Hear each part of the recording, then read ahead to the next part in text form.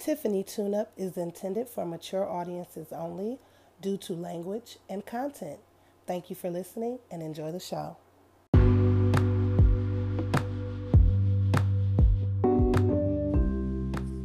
What's up, Tunicorns? Welcome back to another episode of Tiffany Tune Up, a podcast where I will talk about any and everything, and y'all will come back and listen because you love me and I love y'all too. I am so behind y'all. Like, please, y'all are the most patient fan base. I really appreciate y'all. Really, y'all my friends. Like fans, you friends, you tunicorns, you all of that. So I appreciate y'all rocking with me. And in fact, I'm gonna do something that I've never done before, which is drop 2 episodes in the same week. Since I kept y'all waiting for so long, this particular episode, however, was inspired by hanging out with my homegirl recently. She had a lovely birthday party. It was very grown, very adult, and it very much was nostalgic because it was pretty much like a high school reunion, and we'll get into all that. But I want to introduce y'all to my homegirl, my friend. Some people call her Danielle. We're going to call her D-Mage, but that's what I call her most of the time anyway. So give a warm tunicorn welcome to my girl, D-Mage. Hey, what up, though? Thank you, T, for inviting me on your show. I have been a tunicorn for a very long time, and I'm honored to be here to speak to everyone. What up, y'all? We made it. Hey, mama, we made it. Oh man, like you truly have been like literally from the beginning listening, and like that means a lot to me. You always like encouraging me to keep going and like not give up on my things, and this is something that I really have fun doing, and I am passionate about, and I do plan on getting a little more serious about it. So thank you for always reminding me to keep going and keep pushing. You are truly appreciated for that more than you know. So, let's get right into the things. First and foremost, tell the Tunicorns how you identify. What are your pronouns? So, D Mage, aka Mage Moves. I identify as she, her, madame. That's how I Yes. identify Miss. Mm-hmm, Okay, period. mm-hmm. Okay, I like madame. I'm stuck right there. Like, Madame. yeah, Let's just yeah. add it for the fancy, the bougie. Madame. Okay, I'm with it. Okay, she, her, madame, and miss. Okay, I like it. Tell the Tunicorns, are you dating? Are you single? Are you taken? Like, what's going on in your world? Right now, I would say it's TBD. I feel like until someone shows me they're worth my time, then I'm just putting a pause on it. If you're not helping me excel or get things done in my life, make life easier, then I have no time or energy for you. So TBD. TBD. So you're not closed off to it. You just chilling. No, but I might be hosting casting calls soon. But just right now, they're on pause. Come on, okay. We love a good casting call, a good potential roster. Like, okay, we love it here. And I'm with you as far as like, if you're not coming to make my life better, I can for sure 1,000% say my number one love language is acts of service. And I was just talking to my homegirl TK about this. Shout out TK. About if you want me to show up a certain way, right? We dating and we kicking the bobos or whatever. I'm trying to get to know you, especially if you start to become my favorite, or like we starting to spend time and you moving up in the ranks and you like my go-to and I'm your go-to. Like, if you want me to show up in a certain way or do certain things or be like a certain level of accessible, you gotta help me figure out how to make things easier over here so that I have more time to play games with you. You know what I'm saying? Like, Absolutely. if I got a full roster, a full plate, you're a mom, you know what I'm saying? A great mom, in my opinion. You are a working woman full time. You are in leadership, so that's a whole nother level, right? And so if you want me to have time to do all this other stuff outside of work, outside being a mom, a sister, a friend, a lover, whatever, you gotta come in and be creative in ways to assist me that make me feel like you are trying to show me that you're making some space because you value my time, and you know that any time that I give to you is essentially extra, but we all really don't have no extra time. Like any extra time, we usually using it for sleep, self-care, trying to get ourselves together. So if I'm incorporating you in it, I need you to figure out how to get in there and do something that's going to take some of the pressure off me. And that's not always financial, because I know before y'all start coming for me, I don't want to hear it, because I already know that's what it's about. Say it for the ones in the back. Okay, it's not always money. We'll take it, but it's more you making a genuine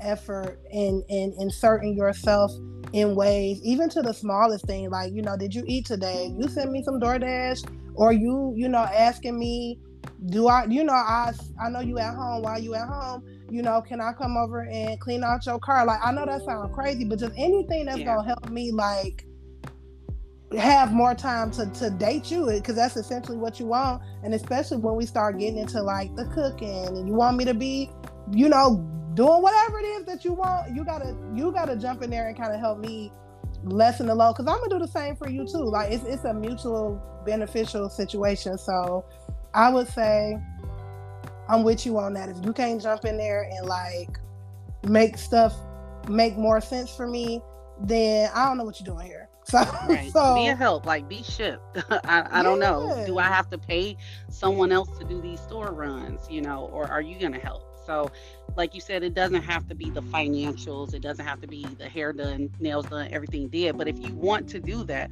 fine, but that's not what I need at this point in my life, at the age that we are. So help out with homework, do little league games, something like cut the grass, something that's free. I got a lawnmower, do it, take care of that. So that's just where I'm coming from. So that's why it's TBD.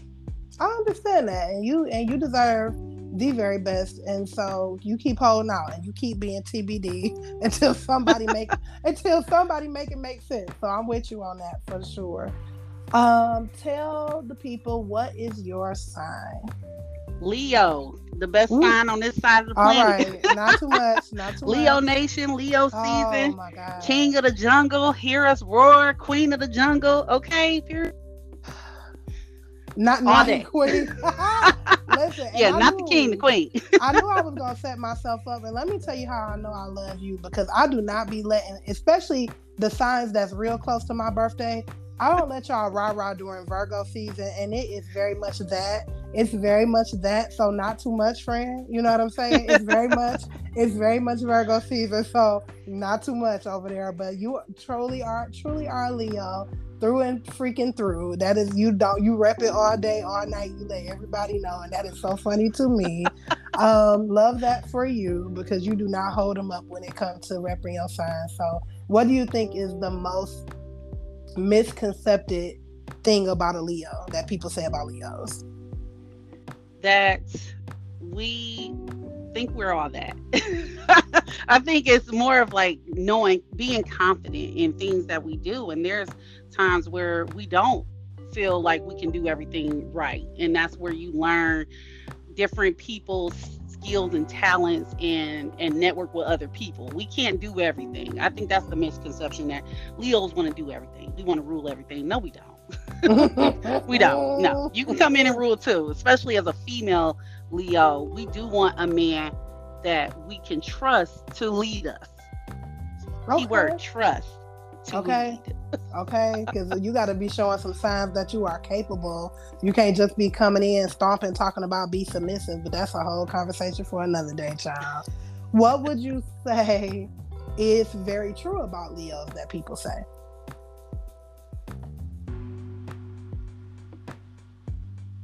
T. Yeah, I'm here. We had a disconnect. It's all good. Yeah, we did. So what would you say is very true about a Leo that people say often? That we naturally have people gravitate to us. Like, our personalities can be magnetic, and a lot of times we're not seeking, well, I know me personally, I'm not seeking for that type of attention, but for some reason we do have people gravitate to us, and we get a lot of feedback that people can see like this light in us, and we are a sun sign, so, and a fire sign, so I can see that, and I will agree with that. Okay. Okay. I feel it. I dig it.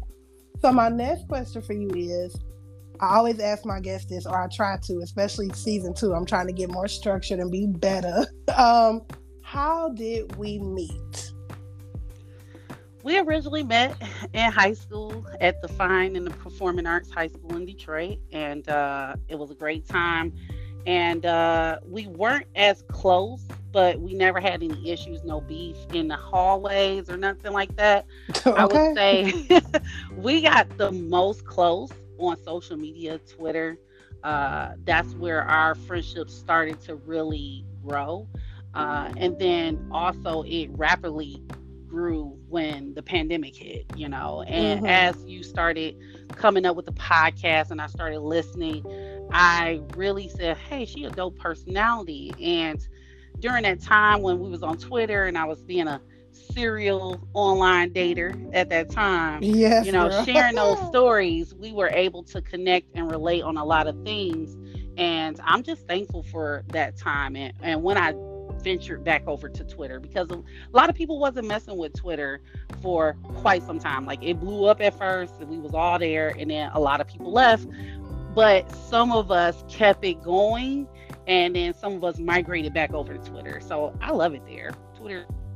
Yeah, I definitely tend to like Twitter more than Facebook or Instagram or any of those things. Instagram really has never been my girl. Let me just say, that's for pictures. I'm not a picture girl. I don't be caring about pictures. So Instagram has never been my jam.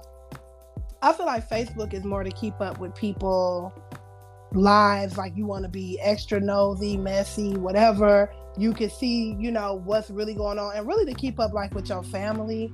I think, not to say you don't keep up with friends, but I would say Twitter for me is more fun because people seem, at least in my opinion, seem to just be more of themselves. And Twitter is hilarious. Like, Black Twitter, I go to Twitter for my kikis, and I go to Twitter just let off. Like, Twitter is a good place to just let off quick little, this how I feel, whether good, bad, ugly, indifferent, and then just get on off of there. You ain't got to stay, you ain't got to look, you ain't got to scroll.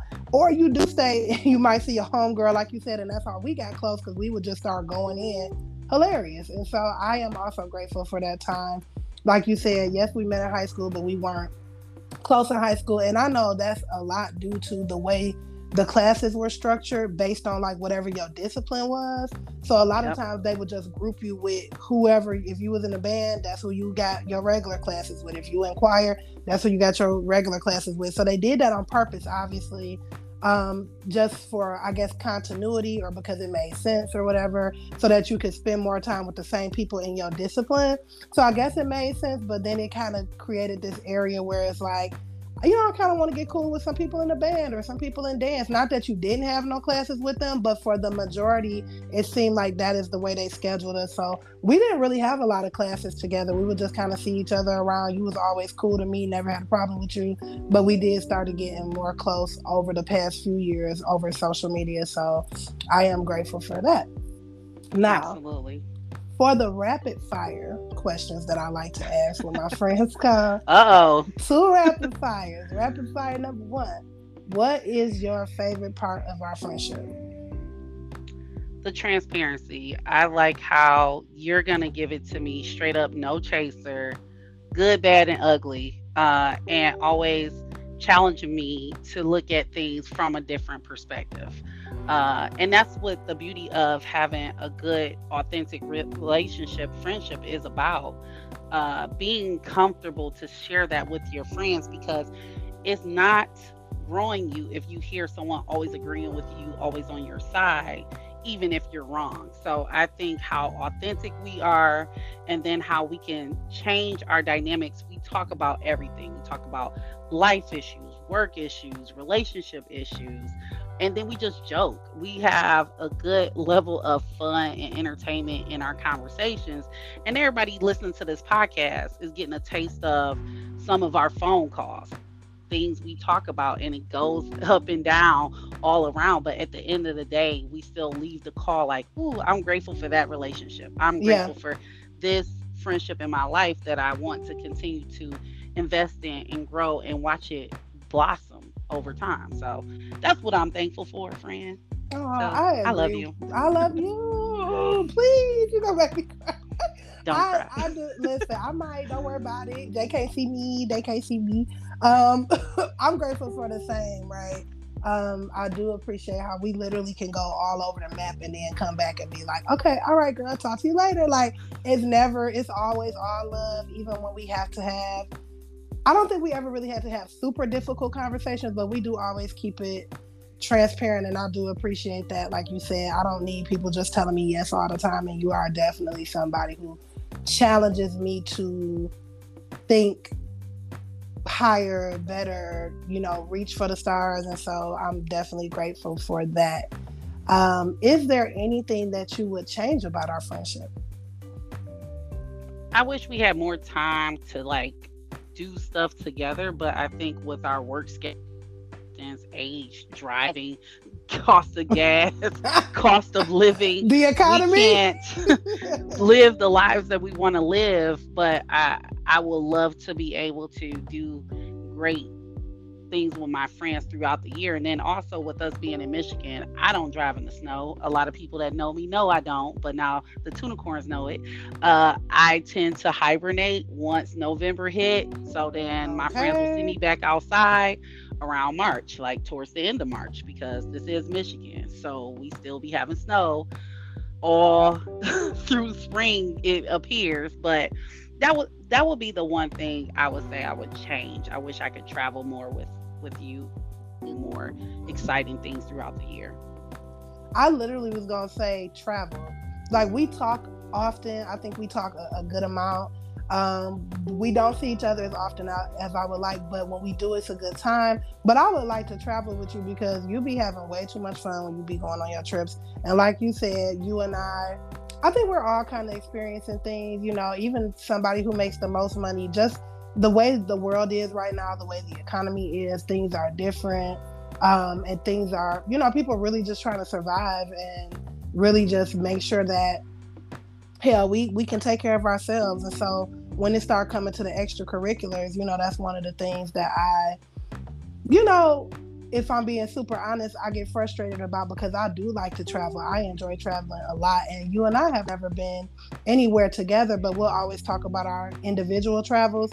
I just think we would truly have a ball. So I would definitely look forward to when brighter days are ahead financially and the weather start clearing up and things of that nature, that we could plan a trip as friends and get it popping. And that's something I definitely look forward to. So I was going to say definitely the same thing, just having the flexibility to do things more, especially outside of Michigan, because like you said, Michigan. So, we only Right. get 1.5 weeks of sunshine and then it's back to the BS. So I agree with you on that one. So I know in the beginning I talked a little bit about your birthday extravaganza, and I say it just like that because that's exactly what it was. And while it was small in number, it was mighty in like event. Like the event Thank was you. so nice. It was so beautiful. I'm going to give my account.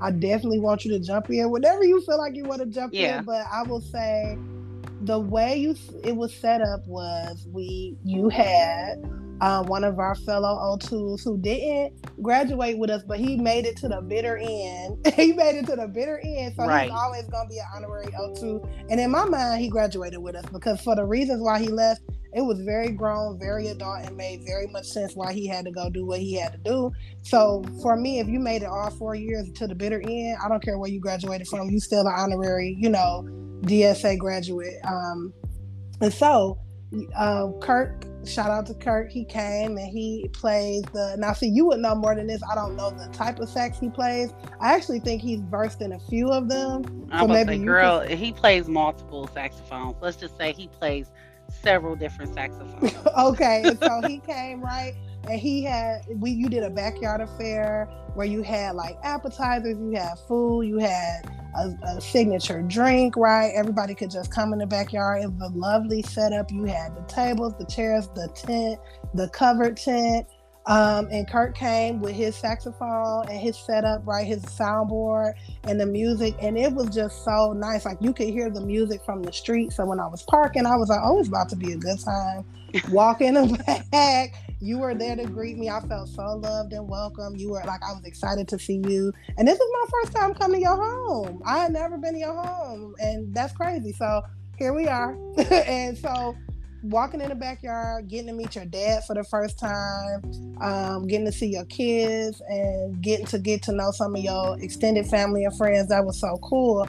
And it was just such a good time. And then over time, some more O2s wound up coming. Shout out to Pavia. I forgot. Pavia, you are hilarious. Like, she always been funny, but I really forgot how extra funny she is. It's like, she's hilarious. She truly did not miss a beat. Like, we something else. The class of 02, we something else. Like, we was just a whole different breed. So that is, when I was there at the party, I experienced love, hospitality. It was so nice to meet your father. And just like, and you got it bad, by the way. You got a Leo daddy and a Leo son. I be praying for you every Leo season. Every Leo season, I be praying for you. Like, friend, you can't celebrate your birthday. You got about 28 birthdays with like close Leo birthdays in your family. I'd be like, woo. Yeah.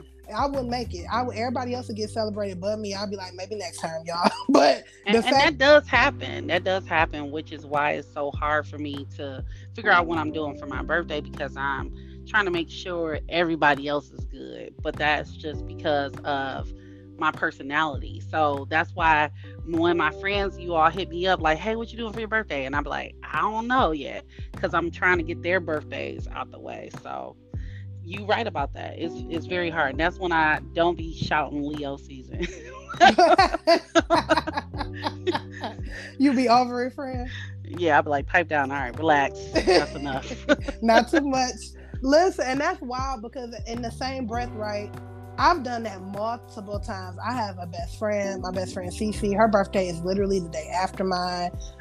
There was a point where my ex, his birthday was the day before mine, and I was just always worried about his birthday, her birthday, like making sure that they having a good time, and me just kind of in the middle somewhere, like bloop, and just really not wanting to celebrate my birthday, or so concerned with their birthdays that it was just like they would literally have to shake it out of me, like, what do you want to do? Like, I want to take you out? And I would be like, okay. But like learning to like make space for yourself too. So I'm very glad that this year you made space for yourself and really did something intentional. And I love your selflessness, because you did let your son and your father be a part of it. You did mention them because they're both Leos. And you still celebrated them, and even though at some point you sent Britt on his way because he, a kid, and it was an adult affair, the lights start going down, the kids gotta go. So it is what it is. But for the moments that he could be there, you still were very much like, I'm not selfish and I'm gonna share this with y'all. And it was just such a vibe, just a bop. It was good. Kirk was playing his ass off. The talent was chef's kiss. Like, it was just amazing, and I was very glad to be there. So thank you for inviting me, of course. So tell me how you was feeling. Like, did you really enjoy yourself that day? You look like you was having a ball. The outfit changes took me out. Please. Please. You came out in one outfit, was like, I'm about to go change. Came out loosey goosey with the second one. I'm like, I know that's right. Okay, friend. She said, I'm in my backyard. You came with the karaoke speaker after a while, brought the mic out. I said, oh, it's about to get live. Like, crazy. Yes. It was wild. So how did you feel? I know you enjoyed yourself, but tell me your thoughts about it. I was very happy with the way it all turned out. Everyone had a great time. It was good vibes. And a lot of times when you're hosting a party, you want to make sure the guests are good.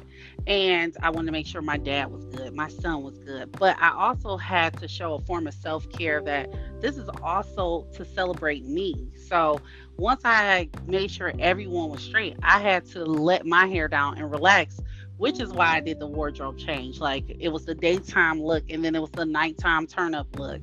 And so I definitely had a fabulous time. It was great seeing everybody. Of course, I wanted to invite more people, but because I wanted it to be small and intimate and really not overwhelm my dad with so many people, because he's still like, hey, COVID's still real. He didn't want too many people breathing around him being, older. And so I wanted to backyard jazz lounge experience so he can be entertained and I can be entertained. So how to find the middle balance, I think it turned out excellent. And I was so happy that everyone enjoyed themselves. I stayed up to like 2-3 o'clock in the morning. It was a great time. And hopefully that's just the start of many. It was great. Like, I couldn't ask for a better birthday. And that was at my house.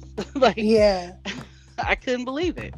Oh yeah, it was beautiful. I would say everything. I didn't see nothing that went wrong. If it did, you played it off very lovely, and it was just a nice time. That's the type of stuff I be trying to be on. Like the club, no thank you. I will go to a bar occasionally, but see, bars tend to be, especially if you go to the ones where the crowds are more tempered to your age and what you like. Like, I got a couple that I know I'm always going to have a good time, and it's not going to be no young people foolishness. Like, I can't even believe we at the auntie age where we can say that now. Like, we still young people, right. But there's younger people that get on our nerves. Like, yeah. We might be young people that get on other generation nerves, but there are young people that get on our nerve now, and that's crazy to me. But so the experience you provided was very giving, like you said, lounge. It was very nice. The weather was perfect. Everything was perfect. And I think you had a little something for everybody. I think everybody enjoyed themselves. So it was bomb. I'm glad that you had it, and I'm glad that you celebrated yourself along in conjunction with your family, but you didn't forget about you. And that's important, because I know that's something we both working on, like big up in ourselves and like celebrating ourselves and taking the opportunities to do that. So kudos to us for working on celebrating ourselves. Because when I say I am struggling trying to do anything for my birthday, and y'all really pushing me like, please just do something, I'm like, fine. So I'm TBD over here, TBD with the birthday plans, but something's gonna come. It's coming. So you on the list of people, and I'll keep you posted. Now, because I'm VIP. I pull up at the club, VIP, gas tank. Oh, even our drinks on me, wipe me. Oh, we don't want that though.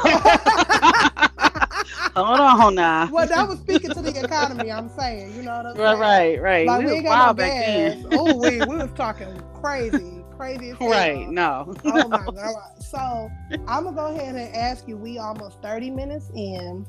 And now I really want to get to the meat of why we're here for real and the subject at hand. So I'm going to go ahead and ask you up top. Should we take a break, or you want to keep going? Let's take a quick break, and then we'll get back to it. All right, Tunicorns, taking a break. But when it gets to y'all, it's going to flow right into it. So just imagine y'all taking a break with us, and we'll be right back to get into the meat of what we are here to discuss.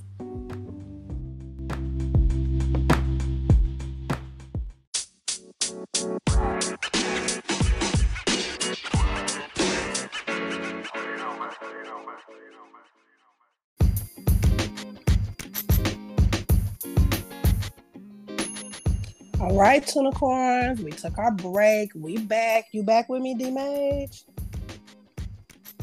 Hey, what up? There she is. Sam is here. Here I go. Okay, in the building. All right, so, one thing that we got to do at the Backyard Extravaganza when we were able to meet up with some of our fellow O2 classmates and just have a really great time over cocktails and BS. One of the things that we talked about, I can't even get it out without laughing, is why, and I'm just going to give y'all a disclaimer right now. Class of 02, y'all can be prepared to feel however y'all want to feel.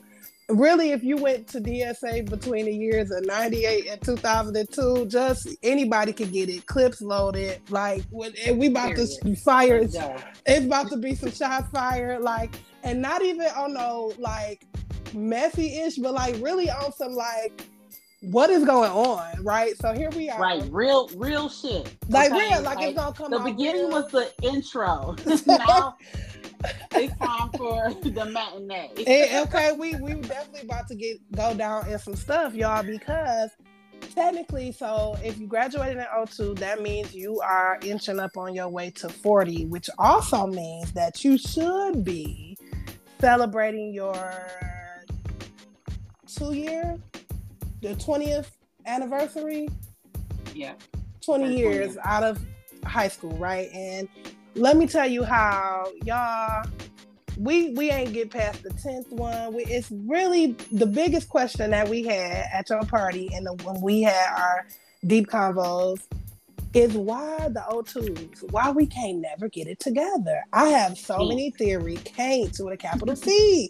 And it's crazy because other classes I have seen, and obviously as the classes get older, or well, let me say this, get younger. So as the years go up, which means the class is getting younger, I don't know them too well. But what I can say is I am still in connection with a few of the O3s. I might see them out and about and just even on Facebook. And they are always successfully able to do a reunion with a substantial amount of people, and they always look like they having a damn ball.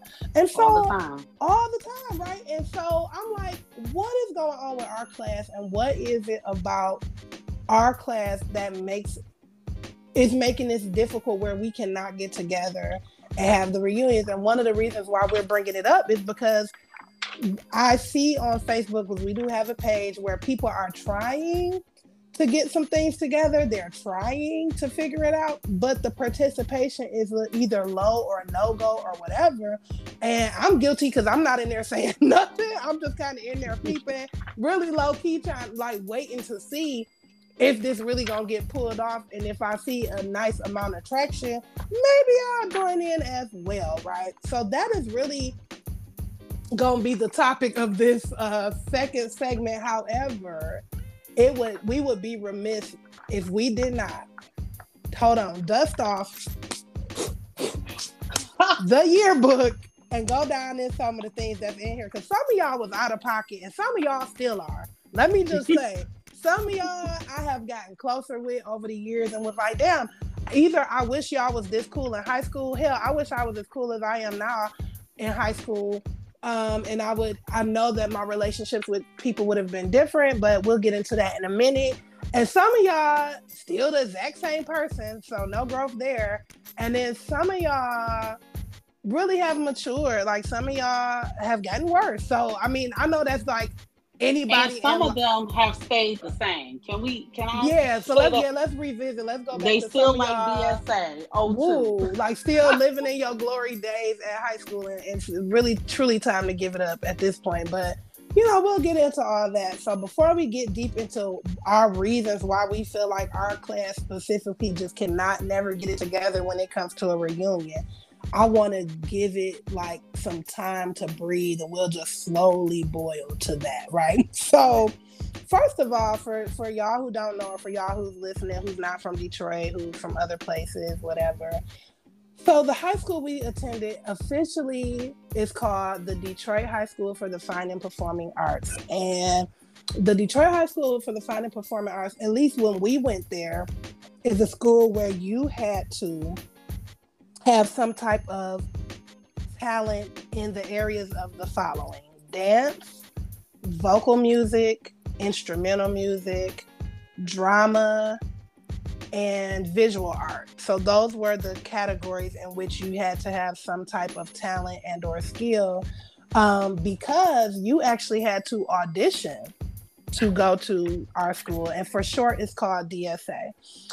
You had to audition, and not only did you have to audition, at least during the years we went, you had to write an essay. I'm talking about the process was rigorous. You couldn't just walk through the door.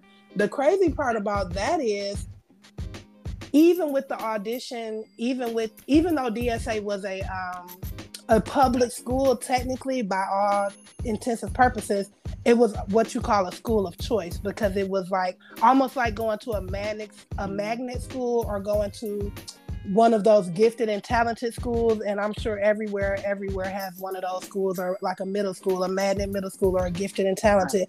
A lot of places have performing arts schools. So our criteria for DSA, you had to audition, You had to write an essay why you wanted to be picked. And then you had to be hella talented, because what would happen is there's so much funding, right, for a school of choice. And you have to like uphold that name. And so you would have to go through all these things. And once they started picking students, this is how it would go. They would pick the creme de la creme first. And then people who were like next in line, because you still had to have a certain amount of enrollees, right? So even if everybody who auditioned wasn't the creme de la creme got in first. And then they did have to let a certain amount of potential in. That's what we're going to call it. Potential. And you knew the ones that was... Yes, and you knew who the potentials was, baby. And you knew they who stuck they out. was. Because, hello, like a sore ass thumb. And it was like, okay, baby, we know you're here to keep the quota up, and it is what it is. We like you anyway. Beautiful gowns, love the sweater, whatever.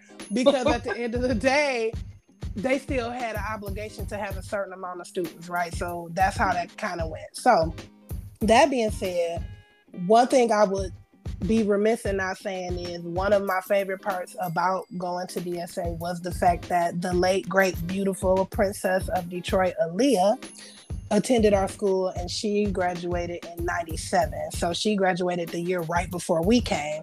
And I used to be like, dang, I wish she would have graduated. Like, I wish she was still there when we was there. And she would come back and visit and, things of that nature. And she was just one of the more people that, we could say on a national level, right, that we're proud of. Right. We had some other superstars come on out of DSA as well. I don't want to get to naming names because I don't want to, not for real, because I don't feel like going down in it, because I know I'm going to forget somebody. I can, just off the rip, I can say I remember Robert Curry, from Day 26. From Day 26, one of my favorite groups. Even still to this day, they had some bangers. And so from, y'all know Day 26 from Making the Band. So Robert Curry did attend DSA, and he was class of 02. Shout out to the class of 02 again. So we had some really amazing talent at DSA. And it was just like, almost like going to Fame, like being at the movie Fame all day, every day. People in the hallways in their leotards, doing backflips, doing beats in the lunchroom on the table, singing, randomly making up songs. Like, it was, what a time, right? That was my favorite thing about going to DSA. So I went to DSA. I actually auditioned for both. I auditioned for, and I don't know if you knew this, friend, but I auditioned for the orchestra because I used to play the cello. What? And I played the cello from 3rd grade all the way up until middle school. So, but then middle school is where I started getting an interest for singing. And so I was like, dang, I really want to do both. And at the time I was coming, they weren't letting a lot of the freshmen do major and minors because it was too much for your curriculum. So they made me choose. So I auditioned with the cello, and I also auditioned with vocal. And then they were like, you can go either way. Which one do you want to do? And I wound up picking vocal because I had really started getting deep into my voice, and then starting to realize like, oh, I know how to harmonize. Oh, I can read music. So I was really more intrigued with choir and chorus and all of that. And I kind of was over the cello. I don't know why. I kind of wish I would have stuck with it. I probably would have been in the DSO, the Detroit Symphony Orchestra, by now. But, and we would have been close then, because you would have been over there in the I would have been area. In your territory, which was coming up next. So tell everybody, your major at DSA was what? So I was in the Wind Symphony, so that's band. I was down with the woodwinds, Team Woodwind. So that's flute, clarinets, saxophones, a few others, but flute was the best. Okay, we had the songbird of the band. Okay, so was first chair probably like my 10th grade year. Wasn't planning on being that, but nobody practiced. So I love my experience there, because to me, it was probably one of the things that kept us centered. We didn't know that our arts was like our stress relief. Like, if you think about how we expressed ourselves, some people may not be the best speakers, the best writers, but when you are in your element, you can communicate the most. You know what I'm saying? So that's dancing, painting, whatever. So my flute was really like my stress reliever in life. And I think it taught us how to manage both or take on a lot, academics plus art. So for me, DSA taught me how to be the powerhouse I am today, cybersecurity queen by day, super mom at night. Yes, we did 9 hours a day. So, it was a beautiful time. And one of the things I talked to you about is that I couldn't stand hearing the people that complained about being a DSA. Like, well, take your bitch ass out of here. Like, leave. You're not talented. We see it. Go ahead. If your parents are making you go here, I don't want to hear you. Because correct, because we had a lot of those. I didn't want to go here. My mama made me go here because I could say, okay, tell your mom you got a backbone and you don't want to be here. Like, stand up for your stuff. Get up, stand up for your rights. Like, get up. Yeah, because it was a slap in the face for those of us that watched Fame growing up, watched the movie, the TV show, knew that we loved our arts and enjoyed doing what we're doing. It was a slap in the face. Like, so I know we're going to dive into that as we get into more of this conversation. For sure. But if you did not want to be there and you vocalized that to me, I really was like, don't talk to me. I don't have no place for you. That is crazy, because that really was about to be like my second question, but we kind of already hit it, which is like, what was your overall experience at DSA? I would say for me, I was one of the ones that wanted to be there. So in that regard, it was great. I can say I met some lifelong friends, some really great people, some talented people that I still talk to this day, work with to this day. Some of them are 02, some of them are 03, some of them are, 99s. I have a few people that I talk to from our era, I guess our 4-year span, which like you said, I think it's the 98 to the 2002. So I do have a myriad of people that I have grown close relationships with. But high school in general, for me, I'm not going to lie, I was not one of those people who was very self-aware. And I was still kind of trying to figure out things in my place. And don't get me wrong, I had my friend group like everybody had theirs. I wasn't just like the odd man out, and I didn't have like a circle. But I would say just knowing who I am, like what I like and my style, I didn't have none. Like, I didn't have a sense of fashion and things of that nature. Like, I wasn't just out here looking crazy, but I just didn't really have my own identity where I felt very much like I'm that girl, you know what I'm saying? And I really wasn't as tapped into my personality as I am now. So when people tell me now, oh, you are so funny, I'd be like, bless your heart, because I don't.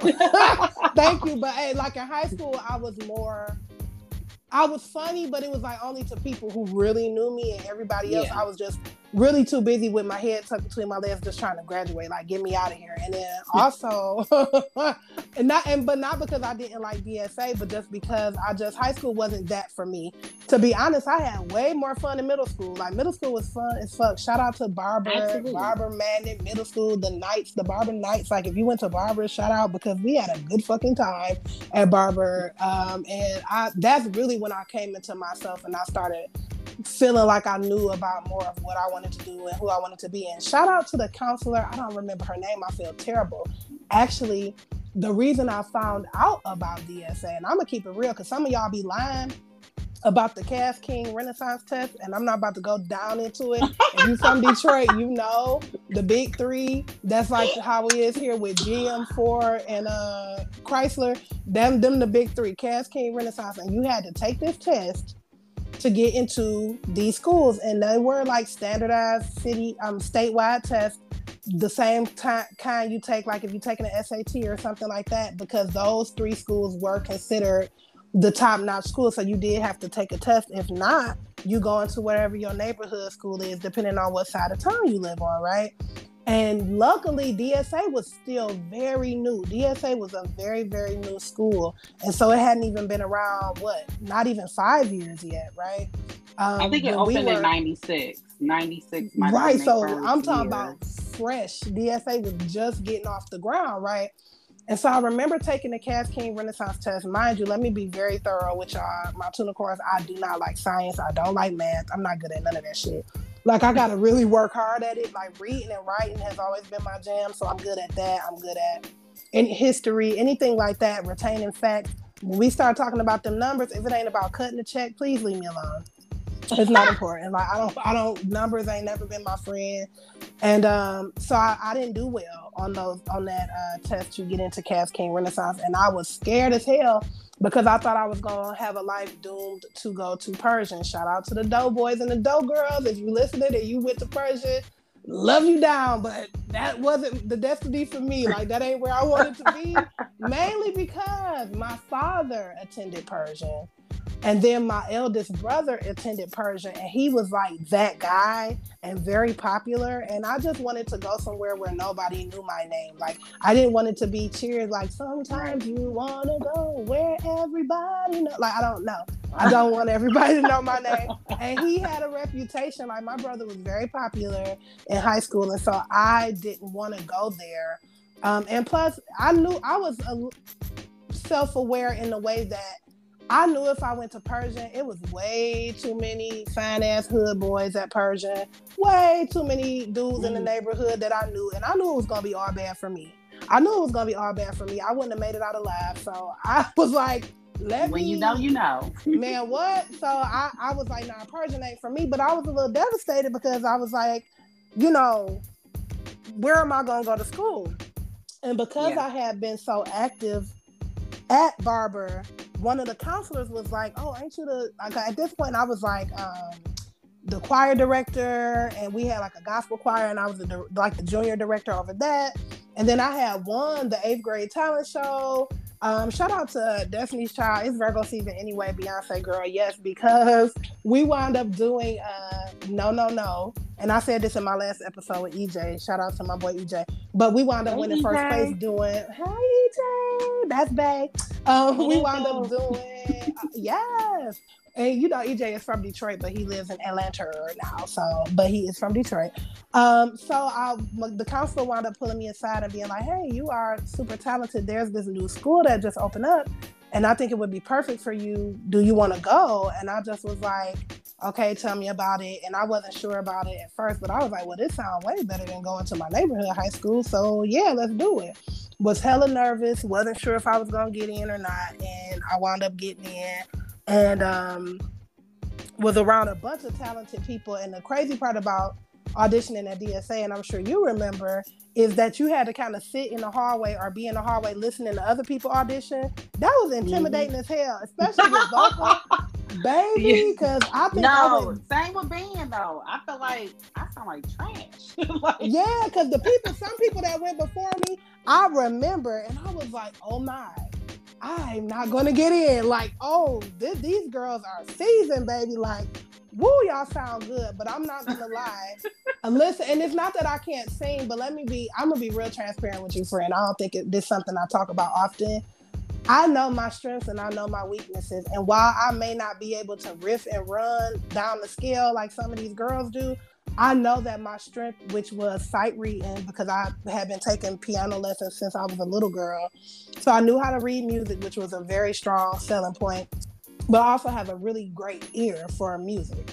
And so I knew that would be like a test where they would kind of test your ear, see if you could hold pitch and things like that. And I can sing, but I'm just not about to do a bunch of vocal acrobats because that's just never been me, right? So I knew the combination of that in addition to my essay and all of that was going to get me in the door. And it did.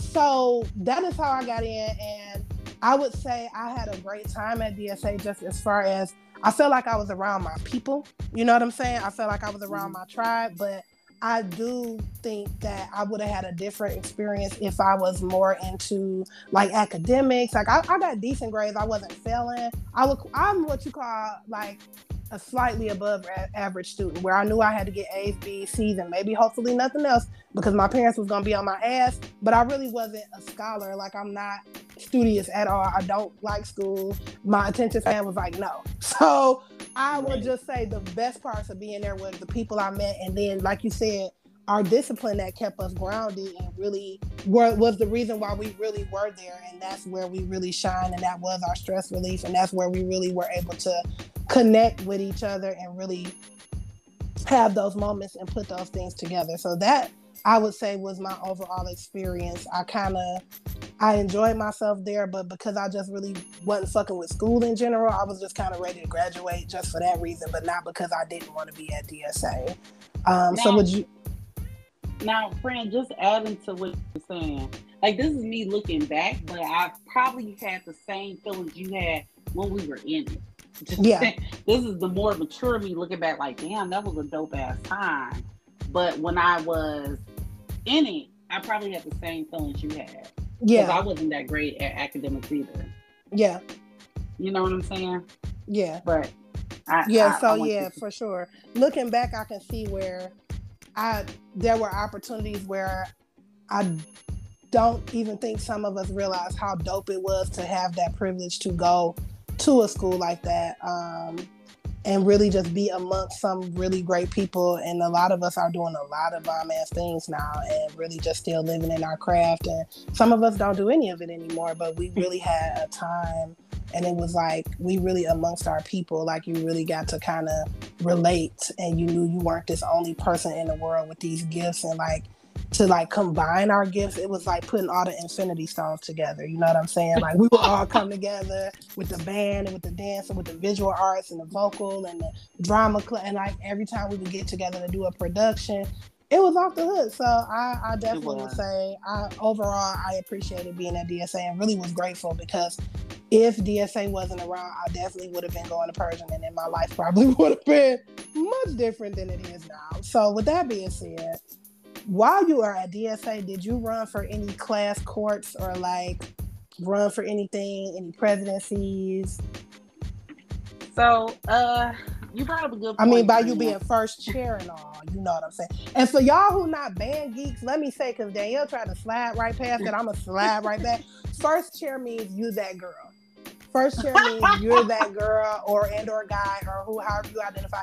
That means you know your stuff. You are not in first chair if you don't. It's the same like when you inquire and you the section leader. It's the same kind of principle, right? If you are, or when you are principal role in drama or whatever. Like first chair means you that girl. So please let the people know you definitely was being first chair by 10th grade. That's something to say. Like literally. Yeah. So you soloist. You play all the solo. That's your part. If you're first chair, principal, you do all the leading roles, and then you also have to go to at DSA. We had to play an orchestra too, so we would go join the strings and become a whole symphony orchestra when you're first or second chair. And I had the honor of serving in that place many times with my cousin Kelly. Shout out to Kelly. I love you, Kelly. Yes, She's Kelly. Down in Georgia. Not many people knew we were cousins at the time. We didn't even know. Every time you tell me that, I scream. I'm glad y'all never had beef. Yeah, we met. It was weird because we just first met in 9th grade. You know, of course, you know, as we grew as individuals, mature. But yeah, never no big beef. Even though, I mean, it's like being introduced to your cousin on day one. This your cousin, what? I don't even know. So it's all right. Especially at your big old age in 9th grade. Right. So she came from Spain, middle school, and shout out to Spain. I know we talked about middle schools a little bit before. I think Spain is also a school of choice, and that's where Kirk and from. They had a phenomenal band teacher. So all the kids from Spain was like, yeah, like you already knew they was, yeah, if you went to Spain, like they was recruiting from Spain. If you went to Spain and you were in the band or in the music program, baby, they wanted you bad at DSA because they had an excellent music program. Like, I didn't even go to Spain and I would hear about Spain all the time. So let me just put that out there. Like the Deborah Spencers and Gwendolyn Spencer, all them, like the Frederick Durhall, like yep. So you like when the Spain kids was doing their interviews or in auditions, you were like, oh man, that's a Spain. Like, yeah, more than likely they get in. Yep. Right. They already had it because they had Miss Allen as their instructor, and I don't know who their vocal teacher was over there. And the dance, really good arts program over there. Yeah, so, Spain was. Yeah, I've always heard good things about Spain when we were at the time when we were coming up through the ranks. So yeah. Yeah. So they blew. And then I also came from a school of choice in my middle school, and that's how I found out about DSA. because I went to Clifford Academy Multicultural Middle School over in Mexican Town, Okay, solid. So that's where I got my foundation, and but still, it wasn't on that level that I needed to be in DSA. So I actually went to Wayne State during that summer to get lessons, to get ready for my audition at DSA, because I knew DSA was on a different level, and I didn't want to go. My neighborhood school at the time was Denby, so I was on the opposite part of the east side. But look, the boys was fine up there. Okay? Hello? Listen, because the boys was fine at Persian too, and that's why I'm glad my ass wasn't at Persian. Nah, let me say this. That don't take away from the boys that was fine at DSA before y'all start coming. For us, y'all was fine too, baby, but y'all was small in number. We was a small, yes, with DSA, because of the way it was structured, there were definitely girls outnumbering the boys, and that's mainly because we did not have sports, but we'll get to that. So the boys really didn't want to come anyway. Like, you really had to love what you did to come to DSA, because we ain't have a gym, we didn't have sports. Our PE requirement was dance. You either was in tap or dance, and that is crazy as hell. So you really had to love what you did to go to DSA. So we had some fine boys too. So please, y'all don't come for me. Don't come for DMH either. But the neighborhood high schools and the other schools where you didn't have to audition, where they had sports and they had a gym, that's where the boys wanted to be, because they wanted to play sports, and I get it. So, we was a little challenged. We was all fighting over the same 3 boys. So. Right. So, your parents wanted better. Even me, I wanted better, because, at that time when we was growing up, people were still getting wardens, getting killed for shoes, coats, Sherlins, all of that. So, they presented a safer environment. And then shout out to Persian, because my grandma was a dope boy. She played on a basketball team in whatever year, I don't know. Okay, shout out to the dope girls. All right, Granny and that thing. R.I.P. She did play for Persian. So, but for me, DSA was the safer choice and the better choice because of the arts and the academics. It made us, like I said earlier, it made us a powerhouse. Like, no other school could do that, which, for me, why are we having the lamest reunions? But I won't skip ahead. I'm about to say lamest, they ain't even happening. So you giving so much credit where credit ain't due. So we about to get there. So, and that's interesting that you say that. And that's how I know you love your craft and how you wind up being first chair so early. Because I never told you this, friend, but when I was preparing for DSA, because I was so nervous and because I knew I wasn't, like I said, people, a lot of times when it comes to vocalists, if you're not doing a bunch of vocal acrobats, people, you can't sing. People don't really lean into the people who just got true tone, just a beautiful voice, and just a nice tone. It's, you got to be doing a bunch of backflips with your voice for people to be like, oh, you can sing. And it's like, it's other people that can sing that don't necessarily do all of that. And I can point out a few famous people, but I won't, because, I want to keep this real cute and streamlined. And we already, combined, we had an hour, so we gonna try to keep it cute. We gonna try, y'all, but we gonna do what we gonna say what need to be said. So, I didn't answer your question yet. I did not answer your question yet. Did I run for any? Yes. Did you run for any class officers? And answer is no. I did win prom queen for my discipline for music or band. But no, did I run for those class officers, secretary, president? No. But I think we're going to get into that a little bit more. If and I we knew are. what I Don't knew worry. Now. Okay, maybe you would have rethought about it. Yes, friend, we going to get into it. So to finish off what I was going to say, I actually wound up doing the same thing you did prior to auditioning, and I had a accompanist. So the person who was my piano teacher, shout out to James Daniels, I love him. I will always love him. I used to get on his nerve being lazy, not practicing, and then trying to play everything by ear and by memory. He used to be like, girl, beat it. And so shout out to him for being patient with me when I was younger, being my piano teacher. He wound up being my accompanist, and it was so funny because when I got to DSA, I was the only one kind of sitting in the hallway with this like grown man.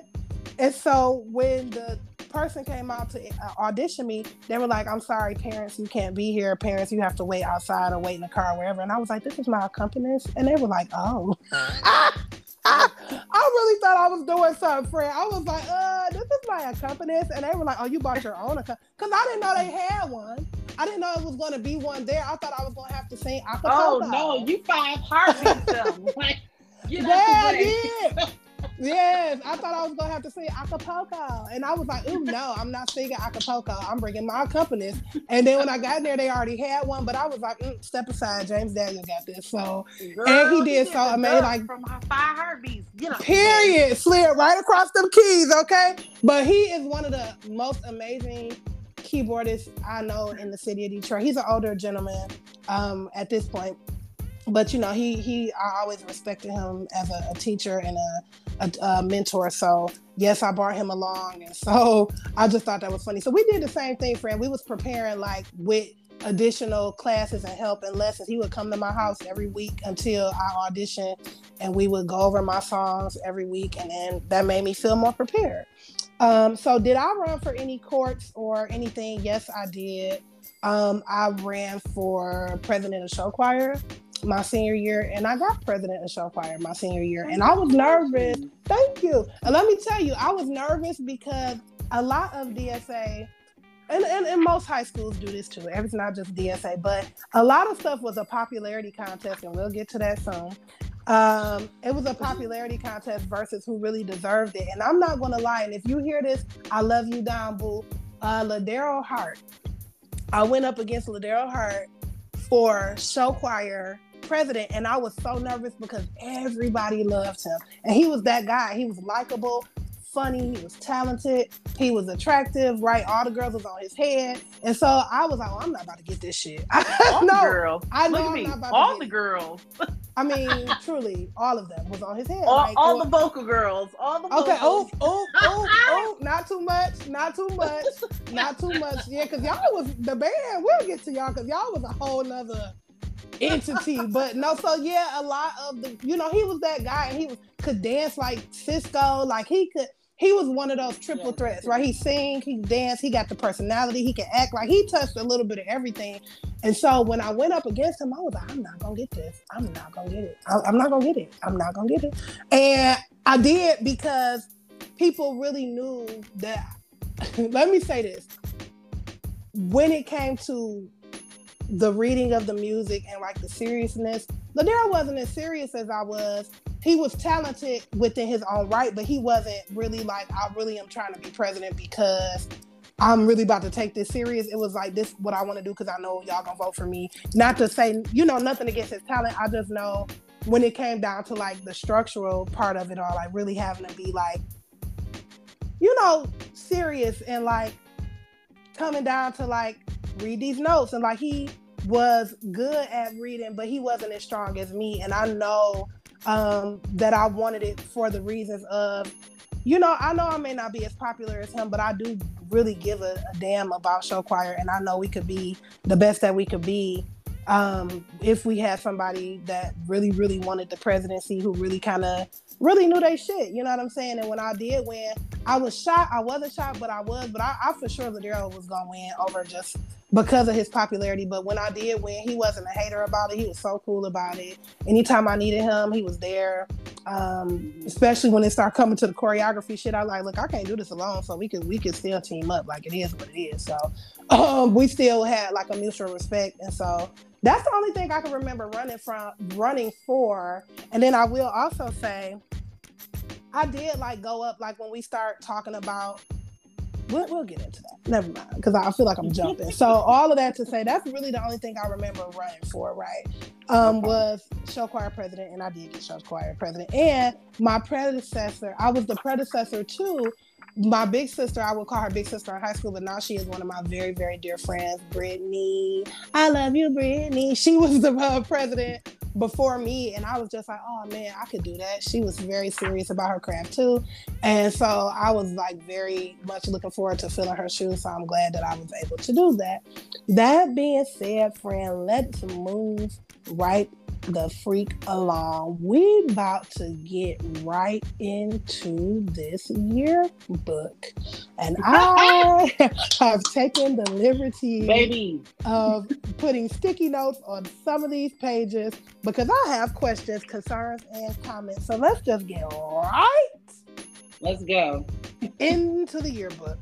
It's about to go down. Listen, and as I'm turning the pages and getting to where I need to be, I will just knock this question off because this was a little closer to the end. But since you already mentioned prom, I was going to ask you, what was prom like for you? I'll give you my experience for sure. So prom for me was crazy because I got stood up. I got stood up by one of my eldest brother's friends. I won't say too many mean things or bad things about him. One, let me say this. If I'm going to be honest, I don't think I got stood up. I think my mom and or dad did not want me to go with him.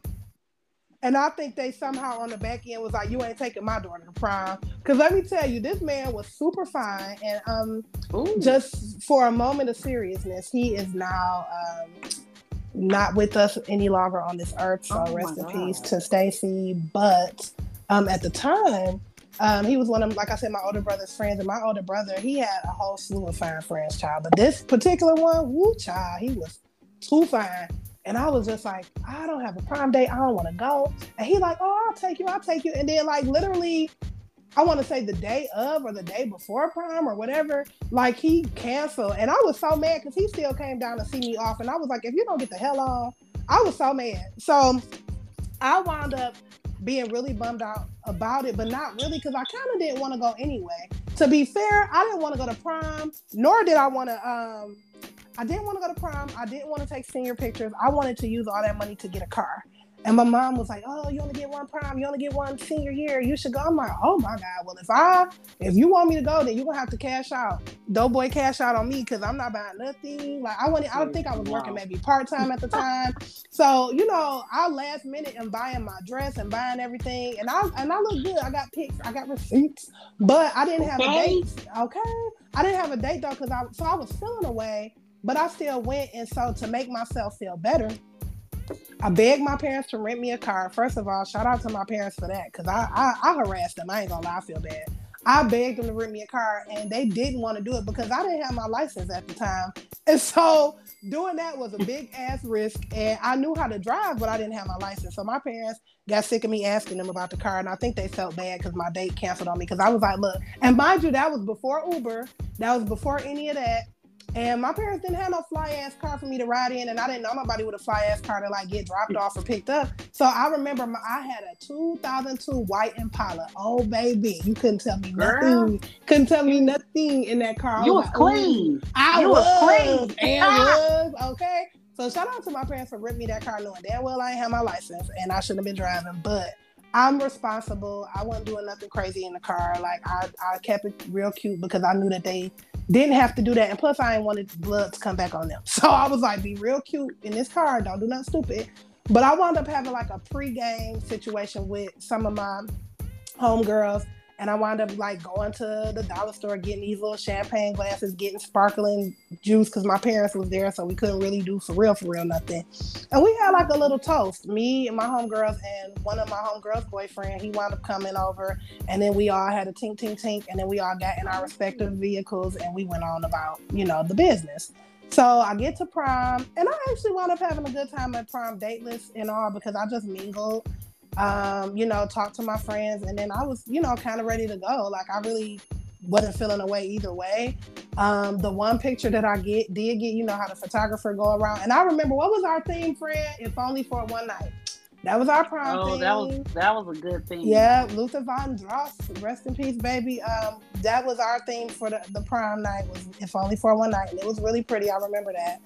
And I remember going to take my picture, and my homegirl sending her boyfriend over to take a picture with me, and I was like, I'm good. Like I'm here by myself. her boyfriend and I actually are really good friends. So I was okay, we can take a picture together. I just didn't want to give off the impression like, oh, we're here together. But you're my friend, so come on, take the picture with me. And I guess it was like, oh, we don't want you to look up years from now and be by yourself. But baby, I was fine. So I really didn't care. Like, I already knew I didn't have a date. So if I'm taking a picture, I'm willingly saying I'm cool with taking a picture by myself.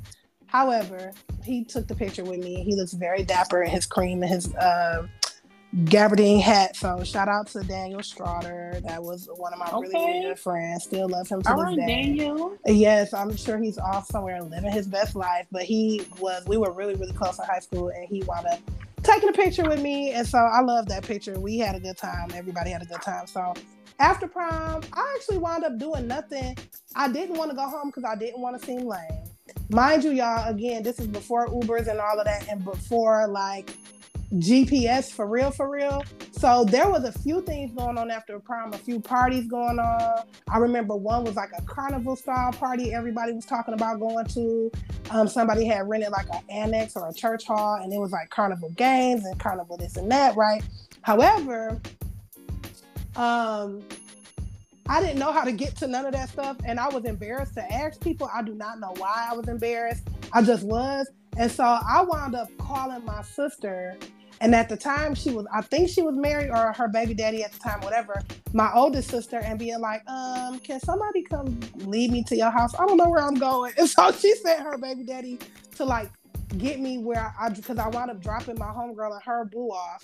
And then I wound up not wanting to go home because I didn't want to look lame. So I just went over to my big sister's house. I did nothing. My parents still to this day don't know where I went. They was asking.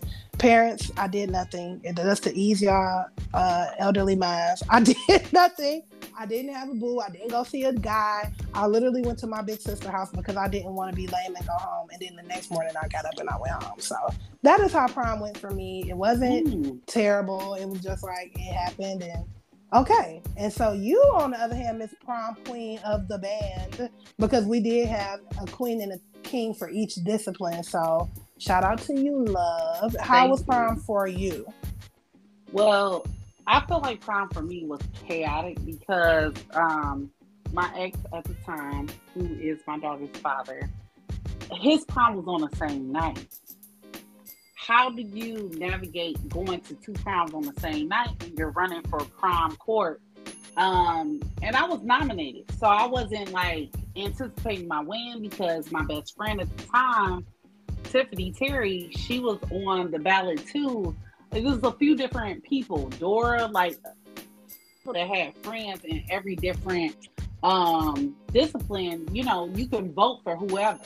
So I wasn't sure, but I was like, yo, I don't want to leave our prom until I hear who's announced, because if I won and I'm not there, that'd be weird. So luckily we stayed at mine and I won, but we missed most of my ex-boyfriend's prom, who is my middle school sweetheart as well. So he ain't just from high school. He didn't even go to the, but we did go to his prom, and then we went to their after party. So I didn't even get to go to like the carnival thing.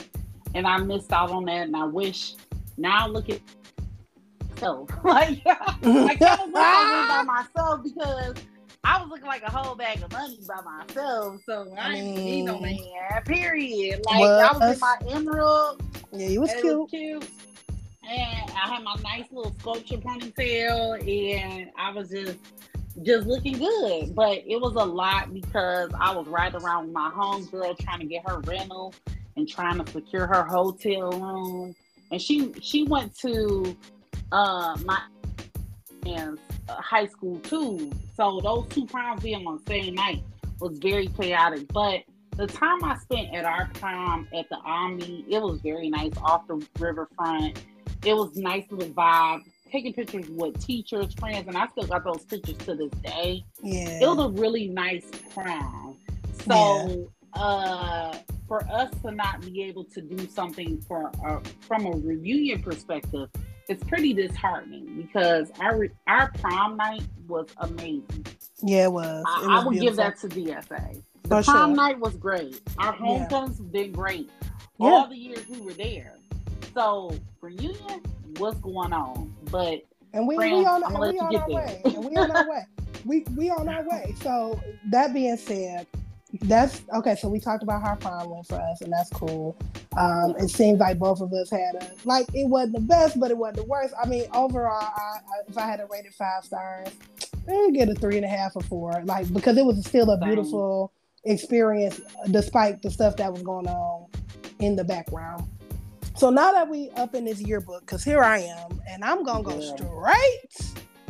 So one of my first things, and I do want to say this out loud and proud, any of you other high schools that are listening, taking an ear to this podcast, let me make it very clear for those of y'all who be trying to act like y'all don't remember and you forgot.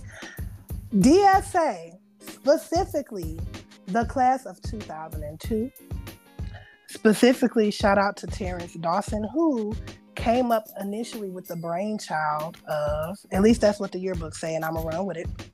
What? Grammy night of Grammy night.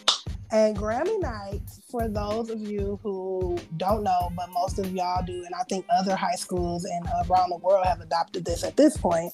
Grammy night we did in honor of Aaliyah, and it was a way to pay a tribute to her and to showcase our talents. And we thought to ourselves, hey, we are so talented. We want to go out with a bang. What's a good way to kind of end our legacy at DSA? And Grammy night thus was born. And we all who participated in it, we acted as celebrities and we performed. I actually was a part of 2 performances, one of them being Kirk Franklin. I just see you, friend. Yes, Kirk Franklin and the New Nation crew, girl.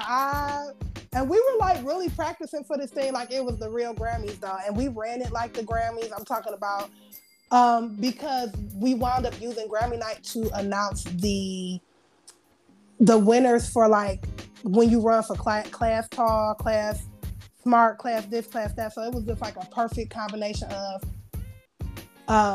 talent and also announcing the winners of those, categories that you run for. Mock election. Thank you so much, friend.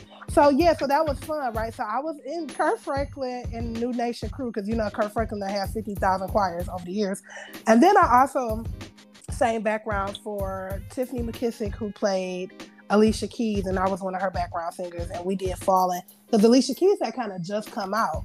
And so that was really, really fun. And we had other performances. We had a Janet Jackson performance. We did a whole Aaliyah tribute. We did Cisco. It was great. So Grammy night, Let It Be Heard, the shot heard around the world, was created by the class of 2002 at the Detroit High School for the Fine and Performing Arts to acknowledge mock elections, but also to showcase our talents as a class and within the 4 years of the confines that we went there, and just to go out with a bang. So shout out to DSA. And that's why I keep saying the class of 02, baby, we was it. We were the moment, honey, and we still are. So that being said, that's one thing I wanted to acknowledge, that everybody knew, let everybody know who we are. Yeah. I already acknowledged the late great Aaliyah, so we're gonna go right past that. Because we're getting ready to get into why we feel like our reunions are not successful. And so there's a page where I kind of just got to feel like this is why. So let me just get into the part. My next question for you, and this is yearbook related, but it is because you might have to refer to the yearbook. Do you have, what was the biggest scandal, your biggest scandal in high school? Not the biggest scandal, but do you have any scandals that I may not know about, friend, or something that may have happened that maybe was a low-key scandal, but it was your biggest scandal? Or what was your biggest friend fallout at DSA? Did you fall out with a friend at DSA? You could talk about either or. So what was your biggest scandal, or what was your biggest friend fallout? What happened? During that time in high school or post high school? During high school. Yeah. No, I never had a big scandal. I played a single player at high school, so I dated a lot of people, most of the popular people that were there, in my opinion, but not even just exclusive to 02, some of the upperclassmen. So I wasn't even checking for too many 02s. I think for me, I stay neutral. Like, I'm single. I ain't got no ties to nobody. And then I also dated people outside of our high school. Friend fallout, not really. I think it was just, we're all coming to age. I got introduced to a new family member my first day of high school. My boyfriend at the time that went to DSA he became popular. A lot of girls started liking him. He was rapping, he was freestyling. He started looking pretty drippy at the time. He had all the designer. And so having to, challenge females and cuss out females that may have came into his orbit was like my biggest thing. But no major about them. I think for me, I always walk with this Leo presence, this confidence that, it's a privilege to be in my space. So I've been like that since birth. So no. Okay. I rock with it. I mess with it. So I will go on and say I didn't have any scandals that I think other people knew about. But I will say, and this is me I'm going to air my mess because it's mine and it's my story and it's my life. I did have a personal scandal with somebody who I really thought was a good friend of mine. And I actually knew her prior to coming to DSA, right? We were in this summer program together. And when the summer was over, I discovered she could sing. She discovered I could sing. And for whatever reason, we never discussed what high school we was going to. Like, it never was a conversation, right? So I had no clue she was coming to DSA. She didn't know I was coming. And when I got there and saw her, I was like, oh, okay, I know somebody. Love this for me. And we got picked back up where we never left. But over time, she really became a messy boots. Like, when I say she was a messy boots, like, and I was just like, I guess part of me would forgive her like time and time again, because it would be like, okay, we young, you make stupid mistakes, it's whatever. But when I say messy boots, it seemed like every year or every time I would get a boyfriend, she would go right behind me for sloppy seconds. And I would be like, really? Like, I would be so disappointed, because I would be like, it's so many other guys you can talk to. Like, it's so many other people you can talk to. And then that started extending outside of high school as well. So she started befriending me. We would hang out outside of high school. She would come to my house a lot. At some point, I really consider her like a sister. And so the scandal started when she just started kind of just disregarding my feelings with everybody. Girl, she was like, if you ever watch SpongeBob, he'd be like, bring it around town. She was bringing it around town, honey. Bringing it around town. And, and she was bringing it around town. And at that time, I wasn't, right? I was pretty much still kind of like scared to death, because my older sister had got pregnant when she was around my age, and I was like, oh, we won't be doing that. And so I had just kind of made this promise to myself, and it's okay if this is not everybody's story, but for me, I was literally scared straight. Like, I just at least got to walk across the stage before I start dibbling and dabbling the way I really want to. But I still have boyfriends and people. I still have relationships.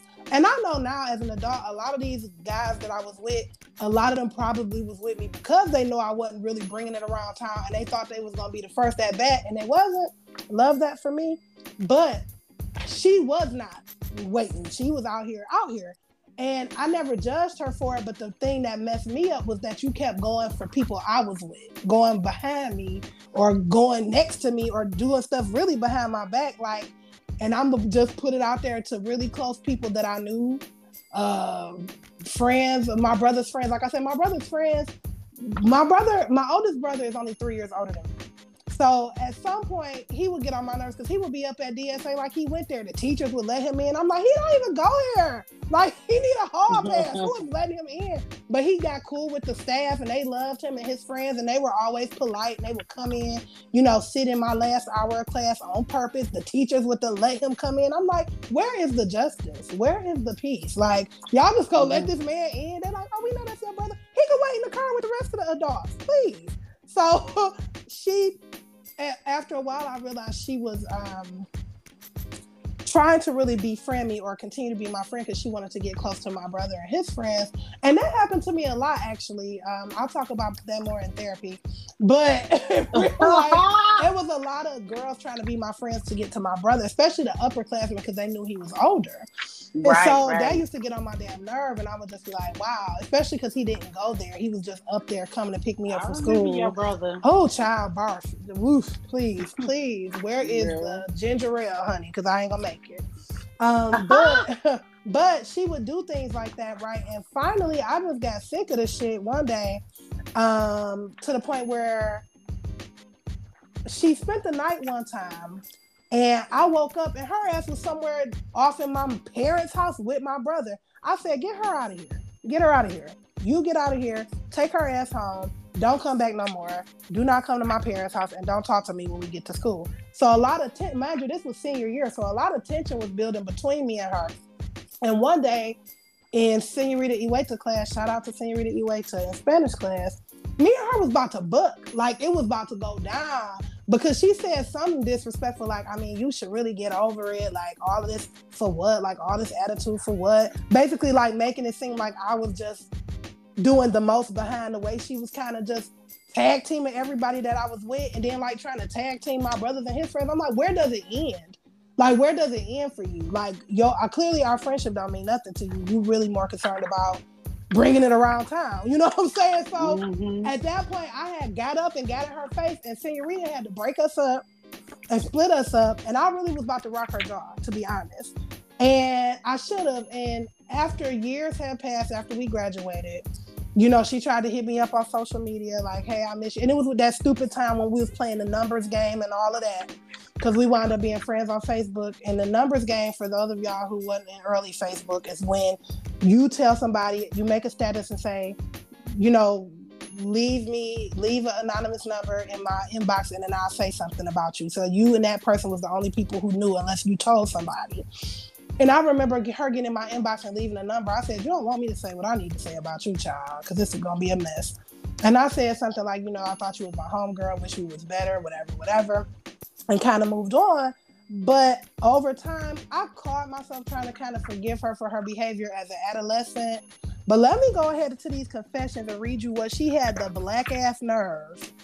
The black-ass nerve. So if you're listening, girl, you know exactly who you are. And I'm going to just use the initials because, you know, the confessions was in initials because people These thought are my confessions. Oh, my God. Oh, Usher, please. If there was ever a time we needed you, we need you now.